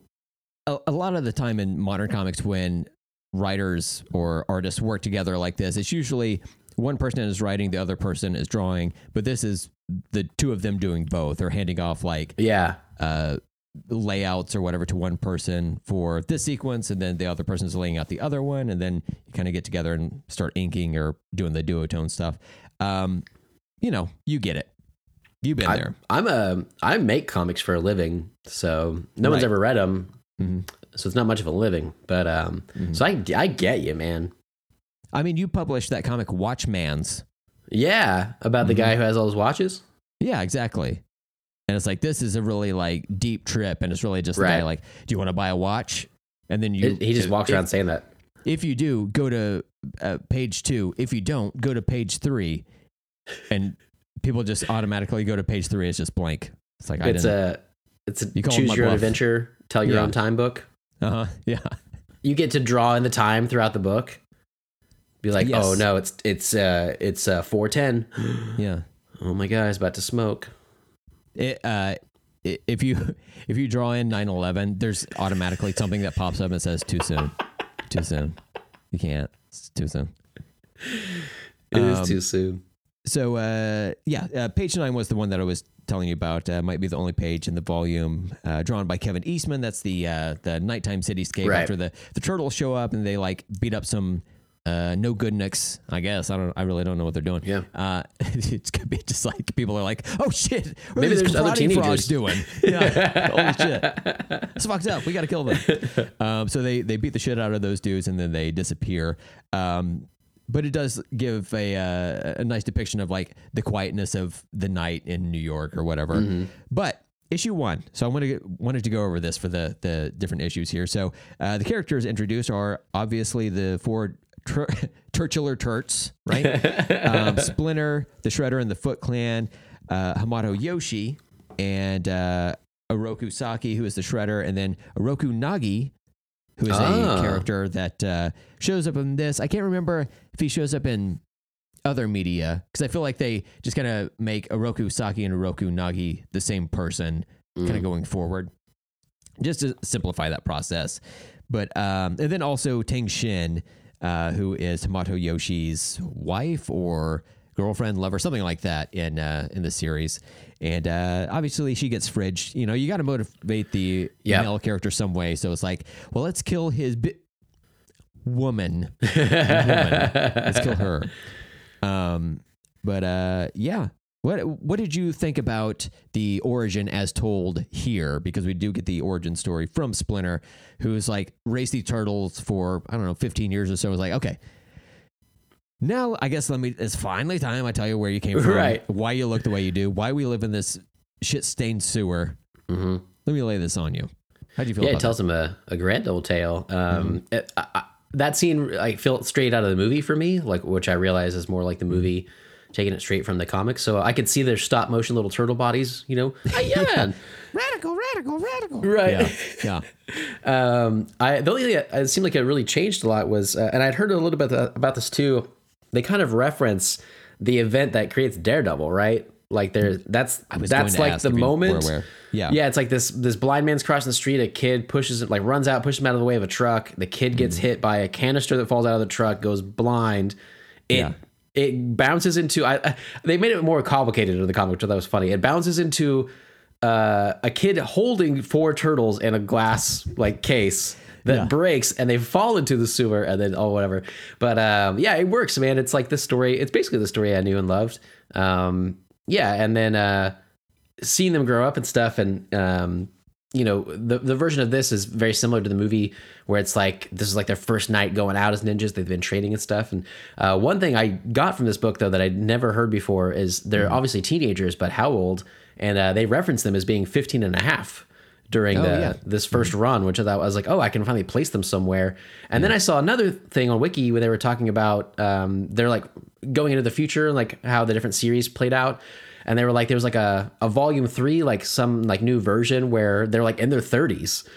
And they talk about like continuity wise, they've aged up. And I was like, oh man, that's interesting. They're not like the Simpsons where they just like stay in, 6th grade or like 3rd grade or whatever, like the whole time. They just kind of, they actually age up. So I was like, that's interesting too. But I like the origin as I know it. And it's just amazing to see like so much of this was laid out initially, It threw me for a loop when I watched the 1990 movie after being such a huge fan of the 87 movie or the animated series, where in that lore, Hamato Yoshi himself turns into a humanoid rat, whereas in the movie, which is based on the comics, he's just a little rat that also does like ninjutsu in his cage by watching his master. Makes in sense. Japan, obviously, we all know it and love it. And eventually, he gets caught in the ooze and mutates himself. So I mean, that makes way more sense, right? Yeah. Like Hamato Yoshi and Splinter are two separate characters in the original comics. But you know, I understand why they kind of simplify some of that stuff. Yeah, going forward. Keep it simple, stupid. Exactly. And then as far as the Daredevil origin, the kid who saves the blind man from getting hit, that's Matt Murdock, or that's supposed to be Matt Murdock. And they didn't have rights to that stuff though, right? Like they're just kind of hinting at it because it was popular at the time or something. Yeah. And I guess the canister I saw in like a subsequent issue, the canister the Turtles is held by this kid named Chester. And I'm like, Bennington? Oh, wow. And then the other part of my head was like, too soon. Yeah, that one does. Power King. And then, so it like knocks the Turtles out. And then like his dad or whatever is like, oh, they definitely wouldn't have survived that fall. Anyway, we'll get you some new ones. God damn, dude. You're not even going to like pretend, you know? Not even going to try. I love it. Yeah. That's a dad who's been like, I've seen some shit. I don't care. Fucking stop yelling about your fucking turtles. Like, I got them for you. They're dead. We'll get more ones. Jeez, we'll get ice cream on the way home. Just let me nap. Christ. Oh my God. Yeah, exactly. But I've always wanted there to be a crossover series with like Daredevil and the Turks.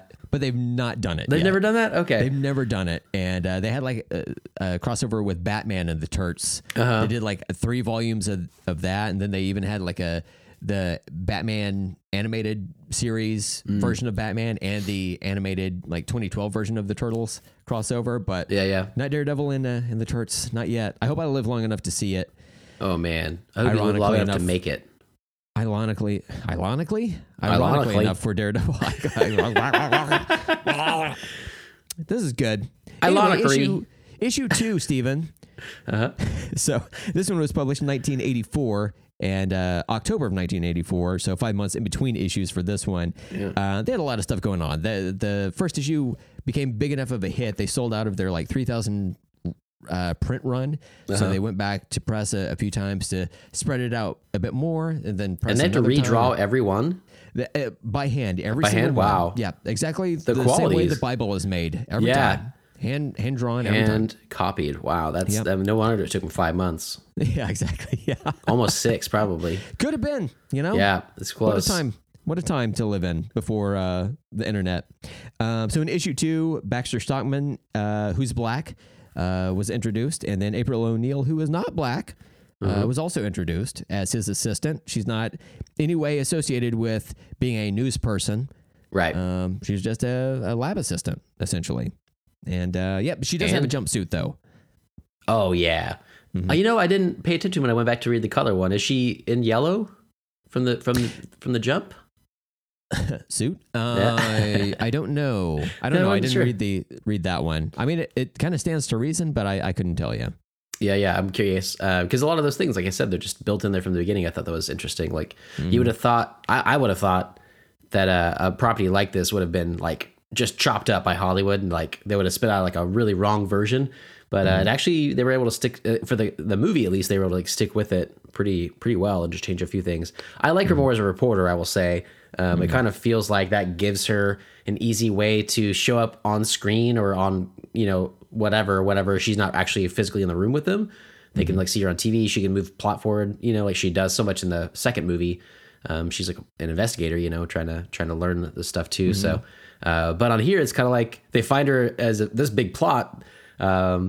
And then, she's, I don't know where she's going to go from there because she's not working for Baxter anymore because he's a bastard.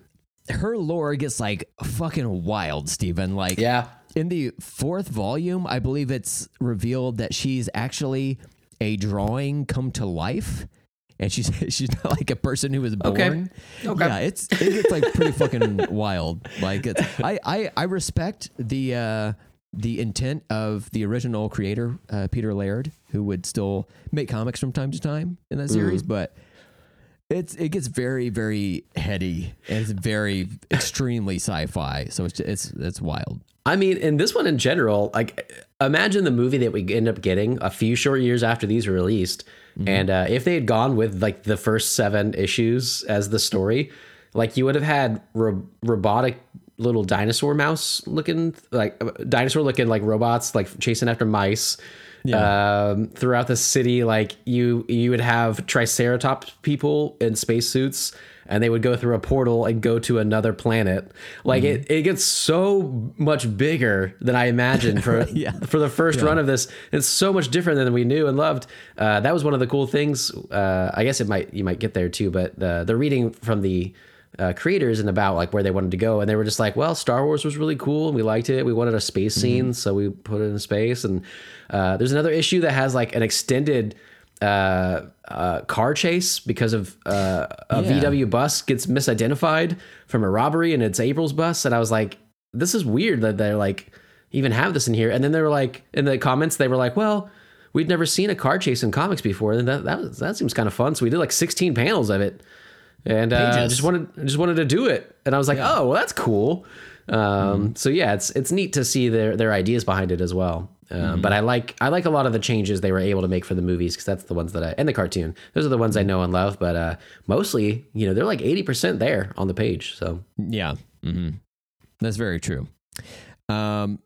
So we also have the Mouse or Robots, which were something that was featured in the 87 cartoon. It's really been featured in a lot of like Turtles media going forward. But it seems like early on they established like, oh, these mouses are here and they have to like attack Splinter or something. And then it kind of goes forward from there. But another early staple in Turtles lore. Donatello is established as the tech guy, does machines. He's got to do that shit. And then, we have like an unintentional cliffhanger at the end of issue 2, because it could have just ended from there. Like if that issue ate shit, it's like, well, that's all there is. That's it. What a sad alternate dimension that would have been, right? Where there's just 2 issues and nothing else of the Turtles. Then what are we supposed to talk about on this fucking podcast? I know. I don't think it would have ever happened. Exactly. I mean, you don't hear us talking about like the 35th anniversary of the adolescent radioactive black belt hamsters. Yeah.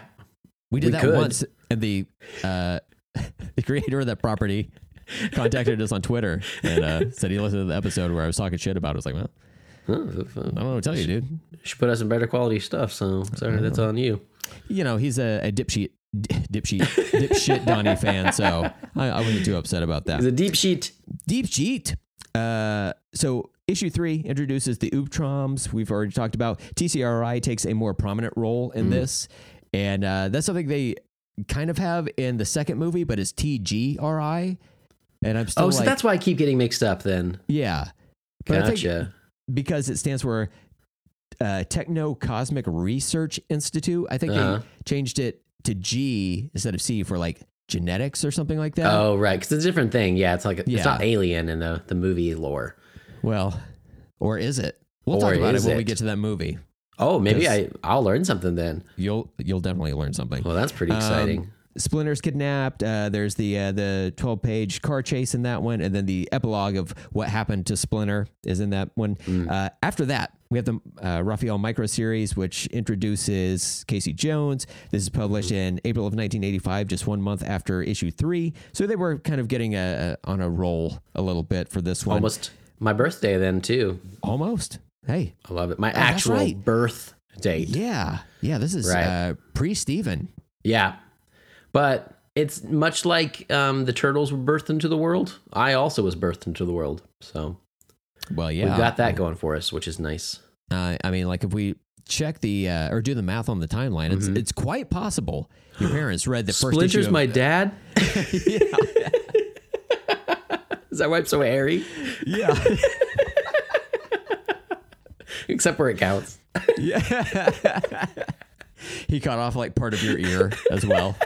Just make sure. So that will take us to, in that Raphael single issue, Raphael is established as the violent hothead character, right. So that helps determine his personality, which they like morphed into him just being like sarcastic in the animated series. I'm like, this is not a 1-to-1, but I take your point, right? Idiots, fucking pieces of shit. Anyway, so issue 4, published in June 1985. You're still cooking in the womb. Oh, I'm Steven. almost there. Almost there. 2 months after the Raphael issue.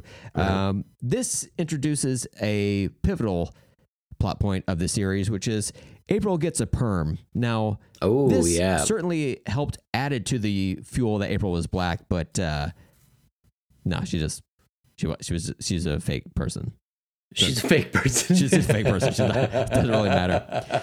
And the cover to this one, where they're all like standing on that teleporter pad or whatever, it's so fucking iconic to me. There's a artist called Michael Dooney who worked with Eastman and Laird later on in their studio, and he would like paint these like beautiful like I don't know, like images of the turts. And I had this poster like for covers? In the day. For covers, yeah. Yeah. And there was this cover, and I like came back across it as I was going through and doing an overabundance of research for this discussion. And I'm going to send you this photo, Stephen. This is a repainted Michael Dooney version of that issue 4 cover. Yeah. And I used to have this poster. It had the like Ninja Turtle logo above their heads or whatever. And I'm trying to remember if they had multicolored bandanas. I was thinking that was the case back in the day, because I would have been like disturbed by them all having red bandanas otherwise. But there is a version I was able to find with multicolored bandanas. And I think that's the version of the poster I had. But I fucking love this cover. Again, it's just like, why do we have the Mona Lisa? Who fucking cares? We've done it, There's a scene in issue 4 with a guy spying across the street from an apartment building. He sees the turtles in April, like in their living room or whatever, and it's just never followed up on. It's like 2 panels. And they were like, yeah, we just dropped the ball on it. Who cares? Let's see. The turds attempt to rescue Splinter from TCRI and discover the secret of the Utrom. Not the ooze. So, again, this is another one that ends in a cliffhanger of the turtles getting teleported somewhere. We don't know. We just got to wait X amount of time. How much time is it? Well, 4 months, Stephen, because issue 5, we're getting there. October 1985. You are born. You're on this planet. Yeah. You are also curious, where'd them turtles go? Where them turts be? This issue introduces the Triceratons. Also, Professor Honeycutt, the Fugitoid, who has a separate single issue that came out at some point before this issue was published. So it has this like the single issue of Fugitoid, which I have here. You can read it. I haven't. I thought about it, but I was like, it kind of explains it. It's like the ballpark. You get a whole backstory for like pages of him. Yeah. Yeah. So it's like, yeah, that's good enough at this point. But otherwise, that character just kind of comes out of nowhere. But they were trying to build out their universe a little bit. Right. Let's see. So the 4-color covers begin. So it's a more colorful cover. It's the same thing I just said. Star Wars. How many colors are there? Like 3, something. Okay. I don't know what that means. I don't know what 4 You got it. is. You got it. Okay. We'll talk about it later. Okay, thanks. Yeah. The Star Wars Cantina scene is fun to look around at. Yeah. There's like so much going on. There's a picture of Cerebus the Aardvark in the background, which is the star of that terrible, terrible animated movie I watched back a couple of years ago. That was fucking trash. And then it ends with the Stowaway Turtles choking in the spaceship as they're going to the Triceraton homeworld. And after this, the Mikey solo comic is technically published, but we're not going to talk about that. We're going to plow forward to issue 6, published in February 1986, 4 months after issue 5, 2 months after the Michelangelo issue that we're not talking about right now. The turrets survive by going into a meditative state. Of course, we all called it. You could just be patient and survive space. Also in this issue, we've got a news reporter that's introduced. His name is Jim McNaughton, who's named after like one of their friends. Yeah, that's fun. Again, that's another way the lore going forward is just like, I don't know, let's just combine a couple of things. April's a news reporter now. Deal with it. Yeah, right. All right. Her name's Jim. Go with it. Go. Yeah. What if Jim is the turtle's friends? Fuck no. No. Under no circumstances. Jim's name's April or nothing. Yeah, and he got a perm. Yeah, and he's going to like it. There's a scene with the Space Gladiator Turret Combat. Yeah. Which is fairly violent. That has like more stabbing and blood and whatnot. And then, of course, as you expect from a comic called Teenage Mutant Ninja Turtles, the Turtles get a hold of some guns. They start capping some mofos. That's what I'm talking about. This is not like super violent, but it's definitely more. Yeah. I mean, some is more. So my favorite episode of the original 1987 cartoon is when they go to Walmart to get guns. And there's no waiting period because it was the 90s. And it was the 80s and 90s.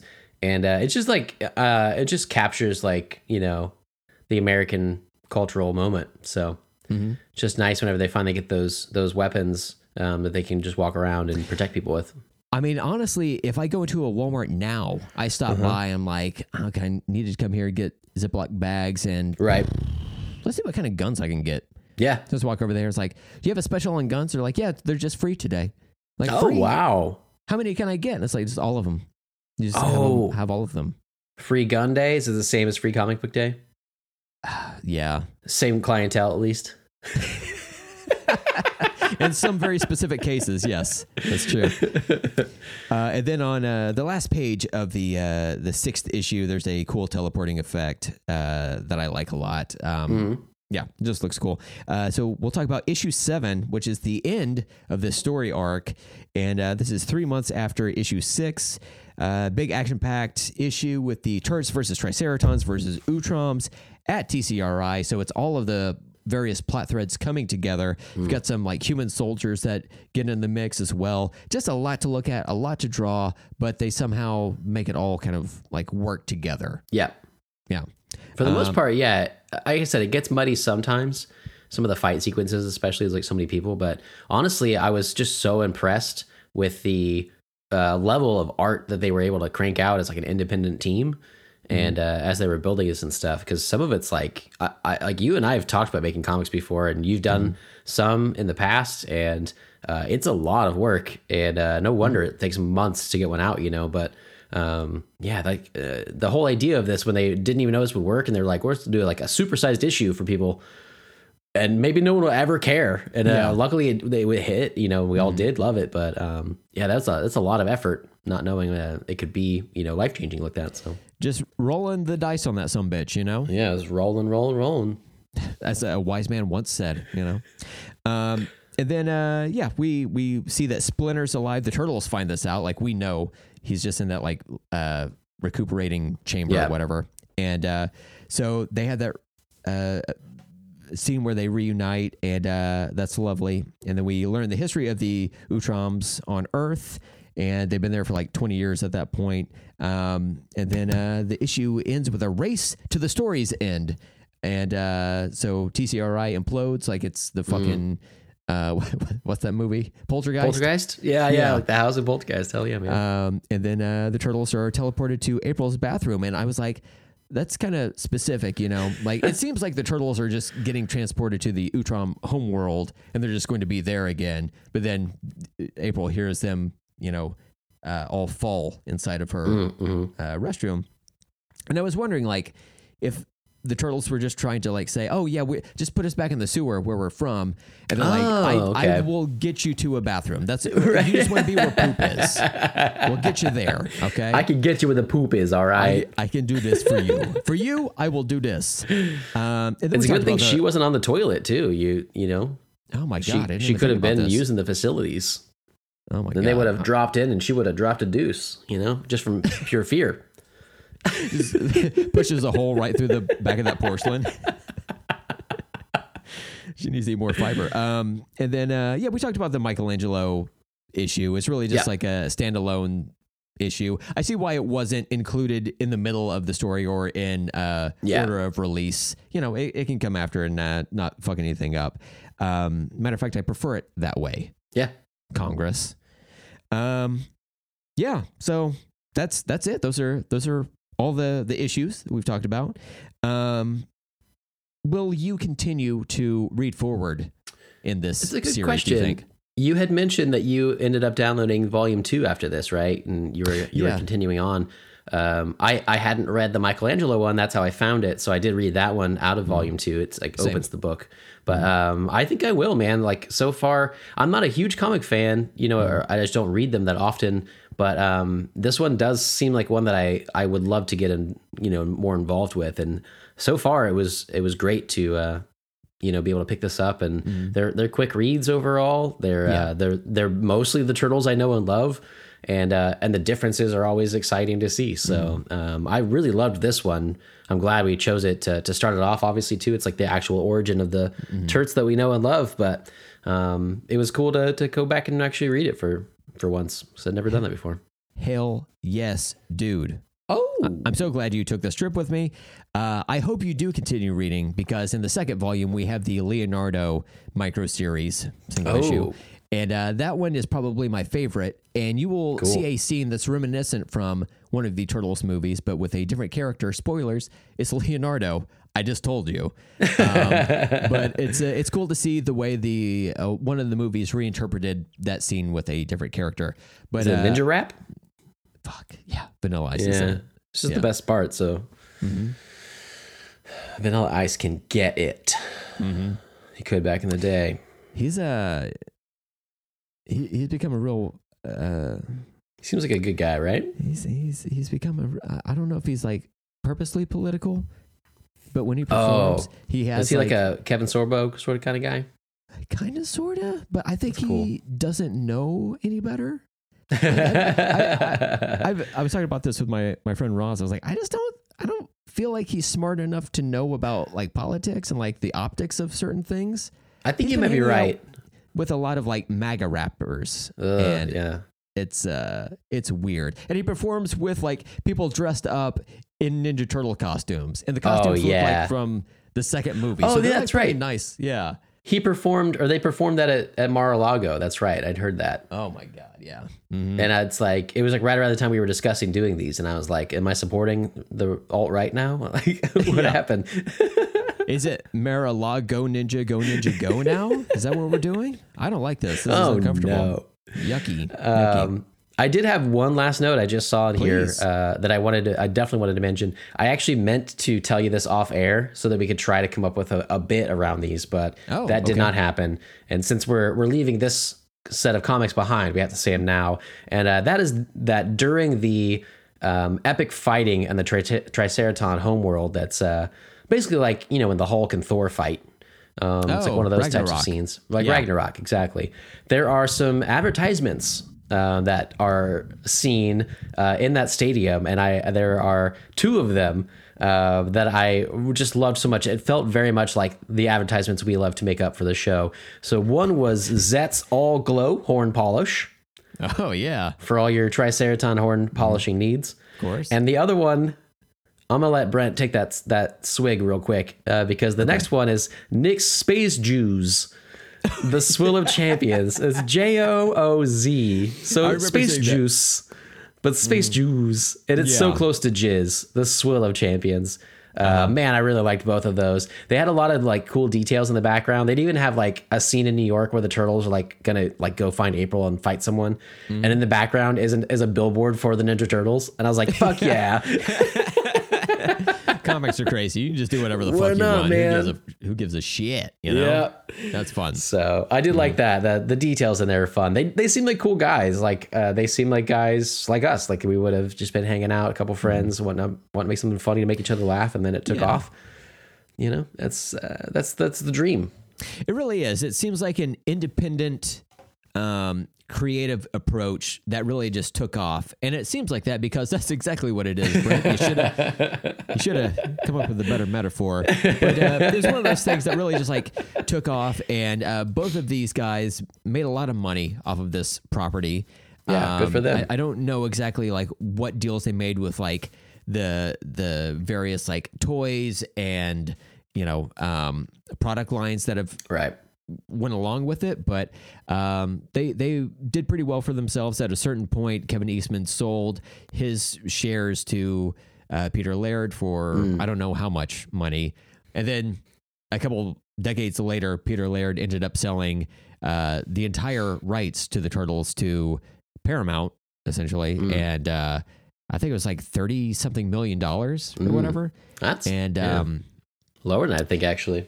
Yeah, but since then they brought the Turks back in a couple of big bad ways. Yep. So it's all going up from here. I guess he retained the right to make comics in the existing like Mirage Studios continuity for like he could do like one issue a month going forward. He's just sitting on comics. He doesn't have time to make comics. He's out there doing like fucking Segway tours and shit. So, Yeah, I'm intrigued to learn more about them as we go through this as well. But I'm definitely intrigued as this series, lays out throughout the rest of the year. And I don't know for the Turtles what our next plan is, next like property of theirs we were going to go try to. Yeah. Well, I guess we should probably talk about that because, look, there's a lot to get to, and I'm very excited to do all of it. It's just like all of it's good. Even the like bad Turtles media is still pretty good. And I guess the reason we haven't talked about what we're doing next is because we're doing something else next. We're doing something else next. For the listeners who are excited about this episode. Yeah. Get ready for next. We're excited too because, we like talking Turtles, but turns out we made a mistake. So back in April of 2023, early April of 2023, we asked the listeners, hey, should we do a particular film franchise for the show and discuss that on the show? And we put up a poll about that show and we got a response about it. And it turns out 86% of the people who took that poll wanted us to talk about the film series Twilight. So why did we put that poll up in the first place, Brent? I wanted attention, Steven, and I just... Man, you finally admitted it. I love it. Oh my God, he admitted it. So yeah, we put up the poll, we got the results, and per our usual shenanigans, we didn't follow through on it. We forgot about it almost immediately.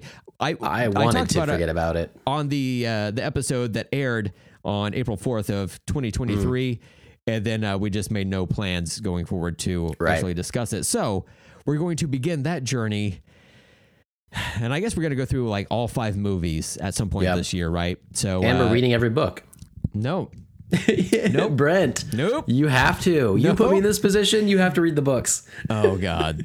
Oh, boy. No, don't worry. I don't want to put myself in that position. Thank you. I'm excited enough to watch these as a stunt watch. We are going to try to have some guests on. We're going to need to hammer out some of those details. And if anybody listening wants to be a guest on any of those particular episodes, please let us know. We want to make those episodes fun. And if you, like us, are not really into the Twilight series, at least we think we could have a good time with some guests making fun of it. Maybe we're going to fall in love with the series. Who knows? We don't know. Look, I'm going to try to keep myself open to it. I'm just on such a turtle high right now that interrupting it with anything, Yeah. Even if we were like, we're going to the blowjob factory, I'd be like, no, I want to talk turtles right now, Is a turtle going to blow me? Because otherwise I don't want it. Otherwise, get the fuck out of here. So, on the next episode, Let's Talk About Stuff, we're going to talk about the first Twilight movie from 2008, I think it was. Oh, I don't know. Yeah, it was back then. We're going to make it fun, though. I'm looking forward to it. The same way that it's like the Turtles are so much fun, we have to spread it out throughout the year, so we just don't do it all in months in a row. But this is the opposite problem. It's like we're gonna spread these out throughout the year so that we don't load up a month with a bunch of crap. So we'll have some good discussion, some good mini topics, I'm sure, as well. And as the series goes on, it gets worse and worse for me. The first movie is actually not bad in my eyes anymore. It's at least like a fun, stupid watch. So as it goes on, we'll see. But next week should be interesting. But it's all worth it by the time we get to see that CGI baby. Yeah. Oh, I'm really looking forward to it. Red Nesme. You're doing it, Queen. What a series. Sometimes it's hard to get babies on film, you know? Look at the Flash movie, you know? You can't just like get a baby. We're supposed to rent a baby. Ever since they took down Cosmo Pizza or whatever it was that Hillary Clinton was running.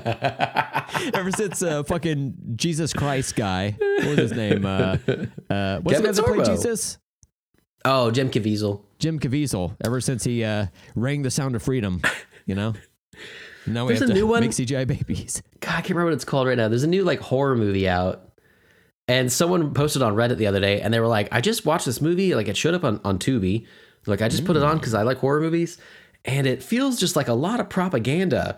And people were like, that was made by the same producer of Sound of Freedom. It's propaganda. So there's some other movie they put out now that's like, they're kind of asyluming people. They're like making it sound like another movie or like putting it out there and you don't really understand what you're watching. And then you watch it and you're like, oh my God, this is just like straight up propaganda. Damn. So good times out there. There's lots of good stuff to watch, including Twilight. Yeah. Which is vampire propaganda, maybe. We'll see. Potentially. We don't know. We're going to break that wide open. We got to crack it open. Just like a Tucci's took us, you know? Oh, yeah. Spread those cheeks wide, see what's in there. Well, yeah, so join us next week as we look forward to the shit that is Twilight. And I'm going to try to find some joy out of it. You know? Do it, man. The first one can bring that, I think. Let's try it. Let's go for it. Two of the best actors of their generation just acting their hearts out in this little movie that they both seem to hate now, which I love. I love seeing them now, and they're both such great actors. And then they talk about this movie, and they're just both like, I was young, I needed money. And you're like, no, not about your porn career. I'm talking about Twilight, Mr. Cullen. So they're looking forward to that, like breathing in each other's mouths acting. That's a good thing to do. Yeah. But I'm looking forward to it, man. And then we'll let people know about more turtle stuff coming out in the future as well. And we'll have some other stuff sprinkled in. Yeah. So that it'll keep it interesting. But I had a great time reading these books finally and then discussing it with you. I do think I'll continue on and looking forward to much more turtle talk in the future. Hell yeah, pimpin'. Hell yeah. All right. Well, as usual, if you'd like to contact us, all the info is in the show notes. You can review us on your favorite podcast apps. 5 stars is always appreciated. I had to spread out appreciated. Well, Brent, this is good times, man. I liked your air guitar just now. That was really fucking sweet. Nobody else got to see it, but I did, and it was beautiful. And it was a lot of fun, man. Come back next week as we discuss Twilight. It just doesn't sound right over this music, Regrets is what that sounds like. Yes, exactly. And regret with us next week as we review Twilight. Until next time, I'm Steven. I'm Brent. And let's talk later.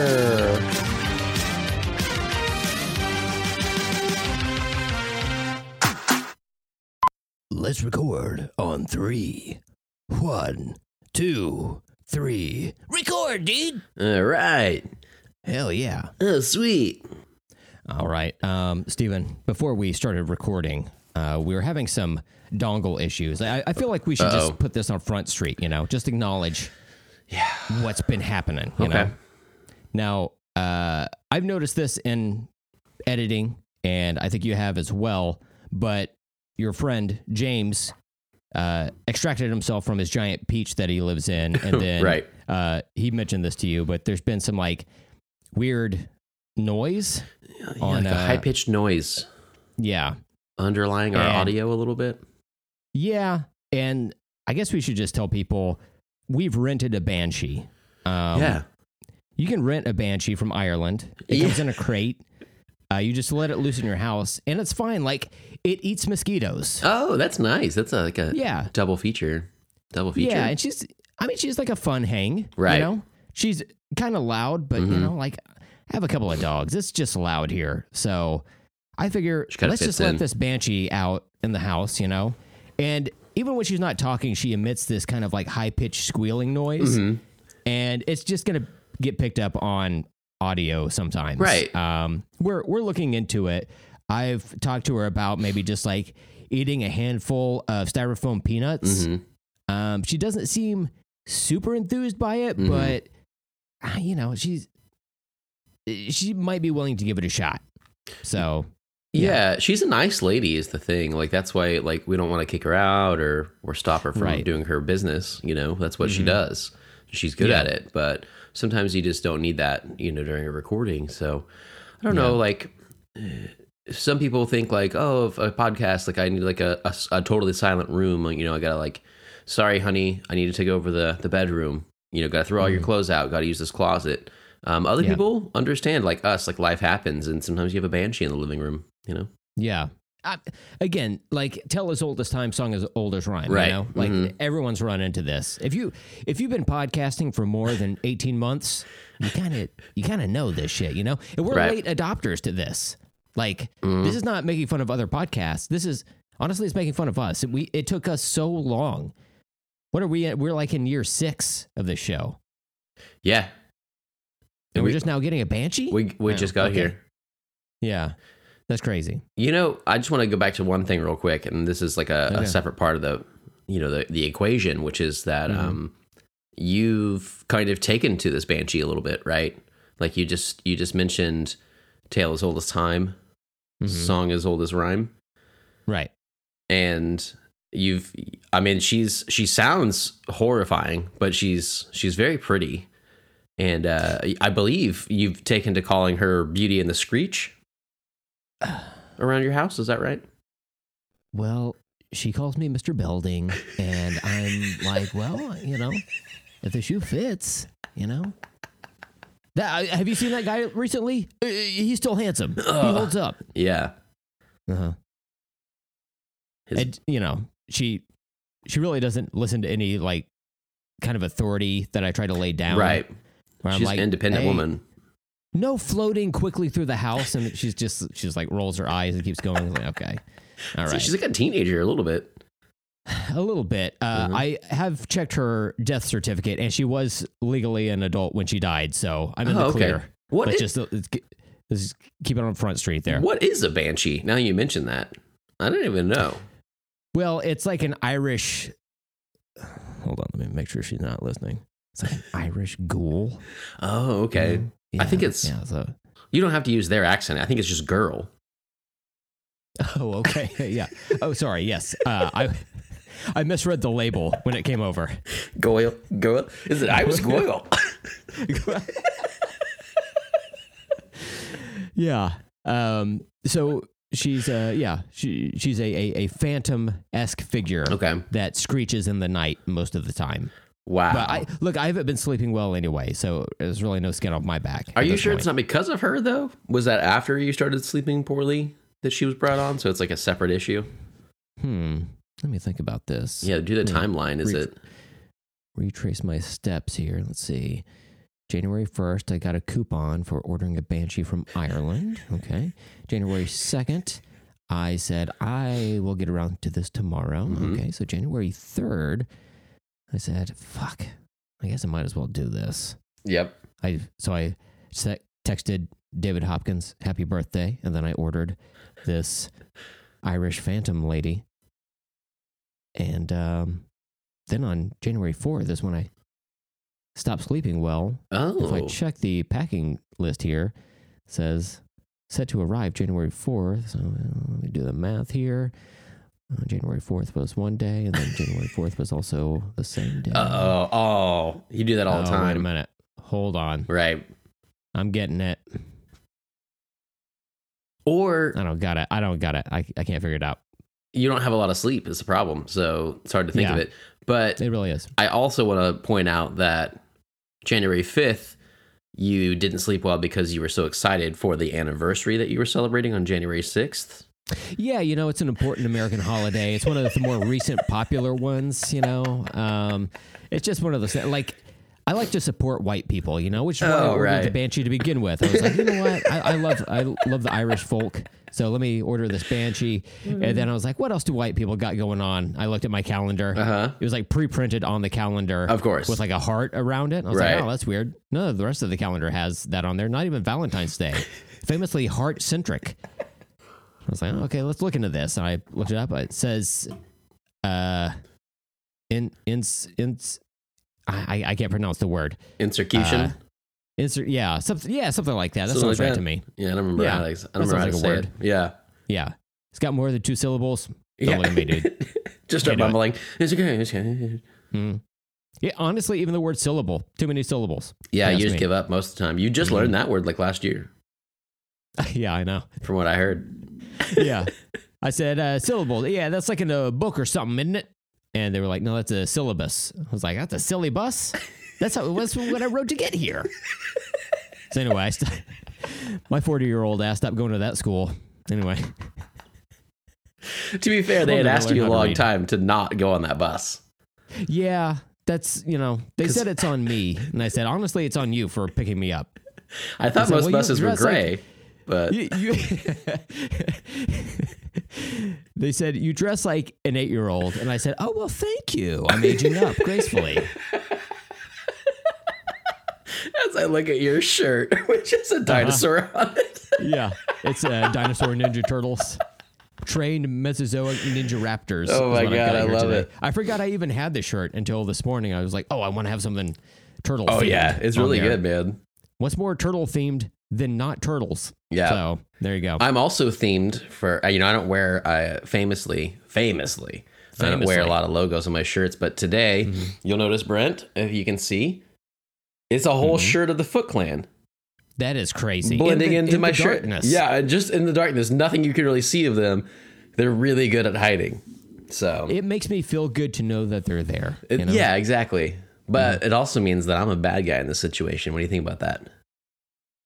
No, that seems accurate. Oh, okay. I feel like it's a little bit of a role reversal for our normal personalities. But do you think you're the villain of our friendship? Not of our friendship, yeah. but like the podcast in general. Oh, okay. I do like that. Yeah. Yeah. Because you call people bitch a lot. Yeah. That's not me. That's Freddy Krueger. He shows up a lot. He speaks through me. No, it's not my fault. Not my fault. Do you think that would work in a court of law? I don't know. I mean, potentially, right? Although, I'll tell you, for your specific circumstance, I think they would have an issue. Because you get up there and you be like, yeah, Freddie, it's all Freddie. And they're like, sir, didn't you just say 5 minutes prior on your podcast that you weren't sleeping well? How did Freddie get to you if you weren't sleeping, sir? Well, Your Honor, great robe, by the way. I love the robe. Is that the Foot Clan on it? Okay. I would say that it's a possibility that I'm in a waking nightmare at this very moment. So... if you'll excuse me, bitch, I'll be on my way. And Judge Ito, he's going to fucking come unglued at that point, He's going to come glue? Gross. yeah, exactly. Where do you think Gorilla Glue comes from, Steven? made from real gorillas. Oh, that's fun. Yeah. What a beautiful image. And also, good luck in your trial. Oh, thank you. Thank you. Yeah. I think it's really going to go well for you. I hope so. They told me that when I take the witness stand to just go ahead and put my head in the noose. They said it's just... Oh, you just go straight there? Expedite this. Yeah. That's nice. It's a real quick, like... From benchin' to lynchin'.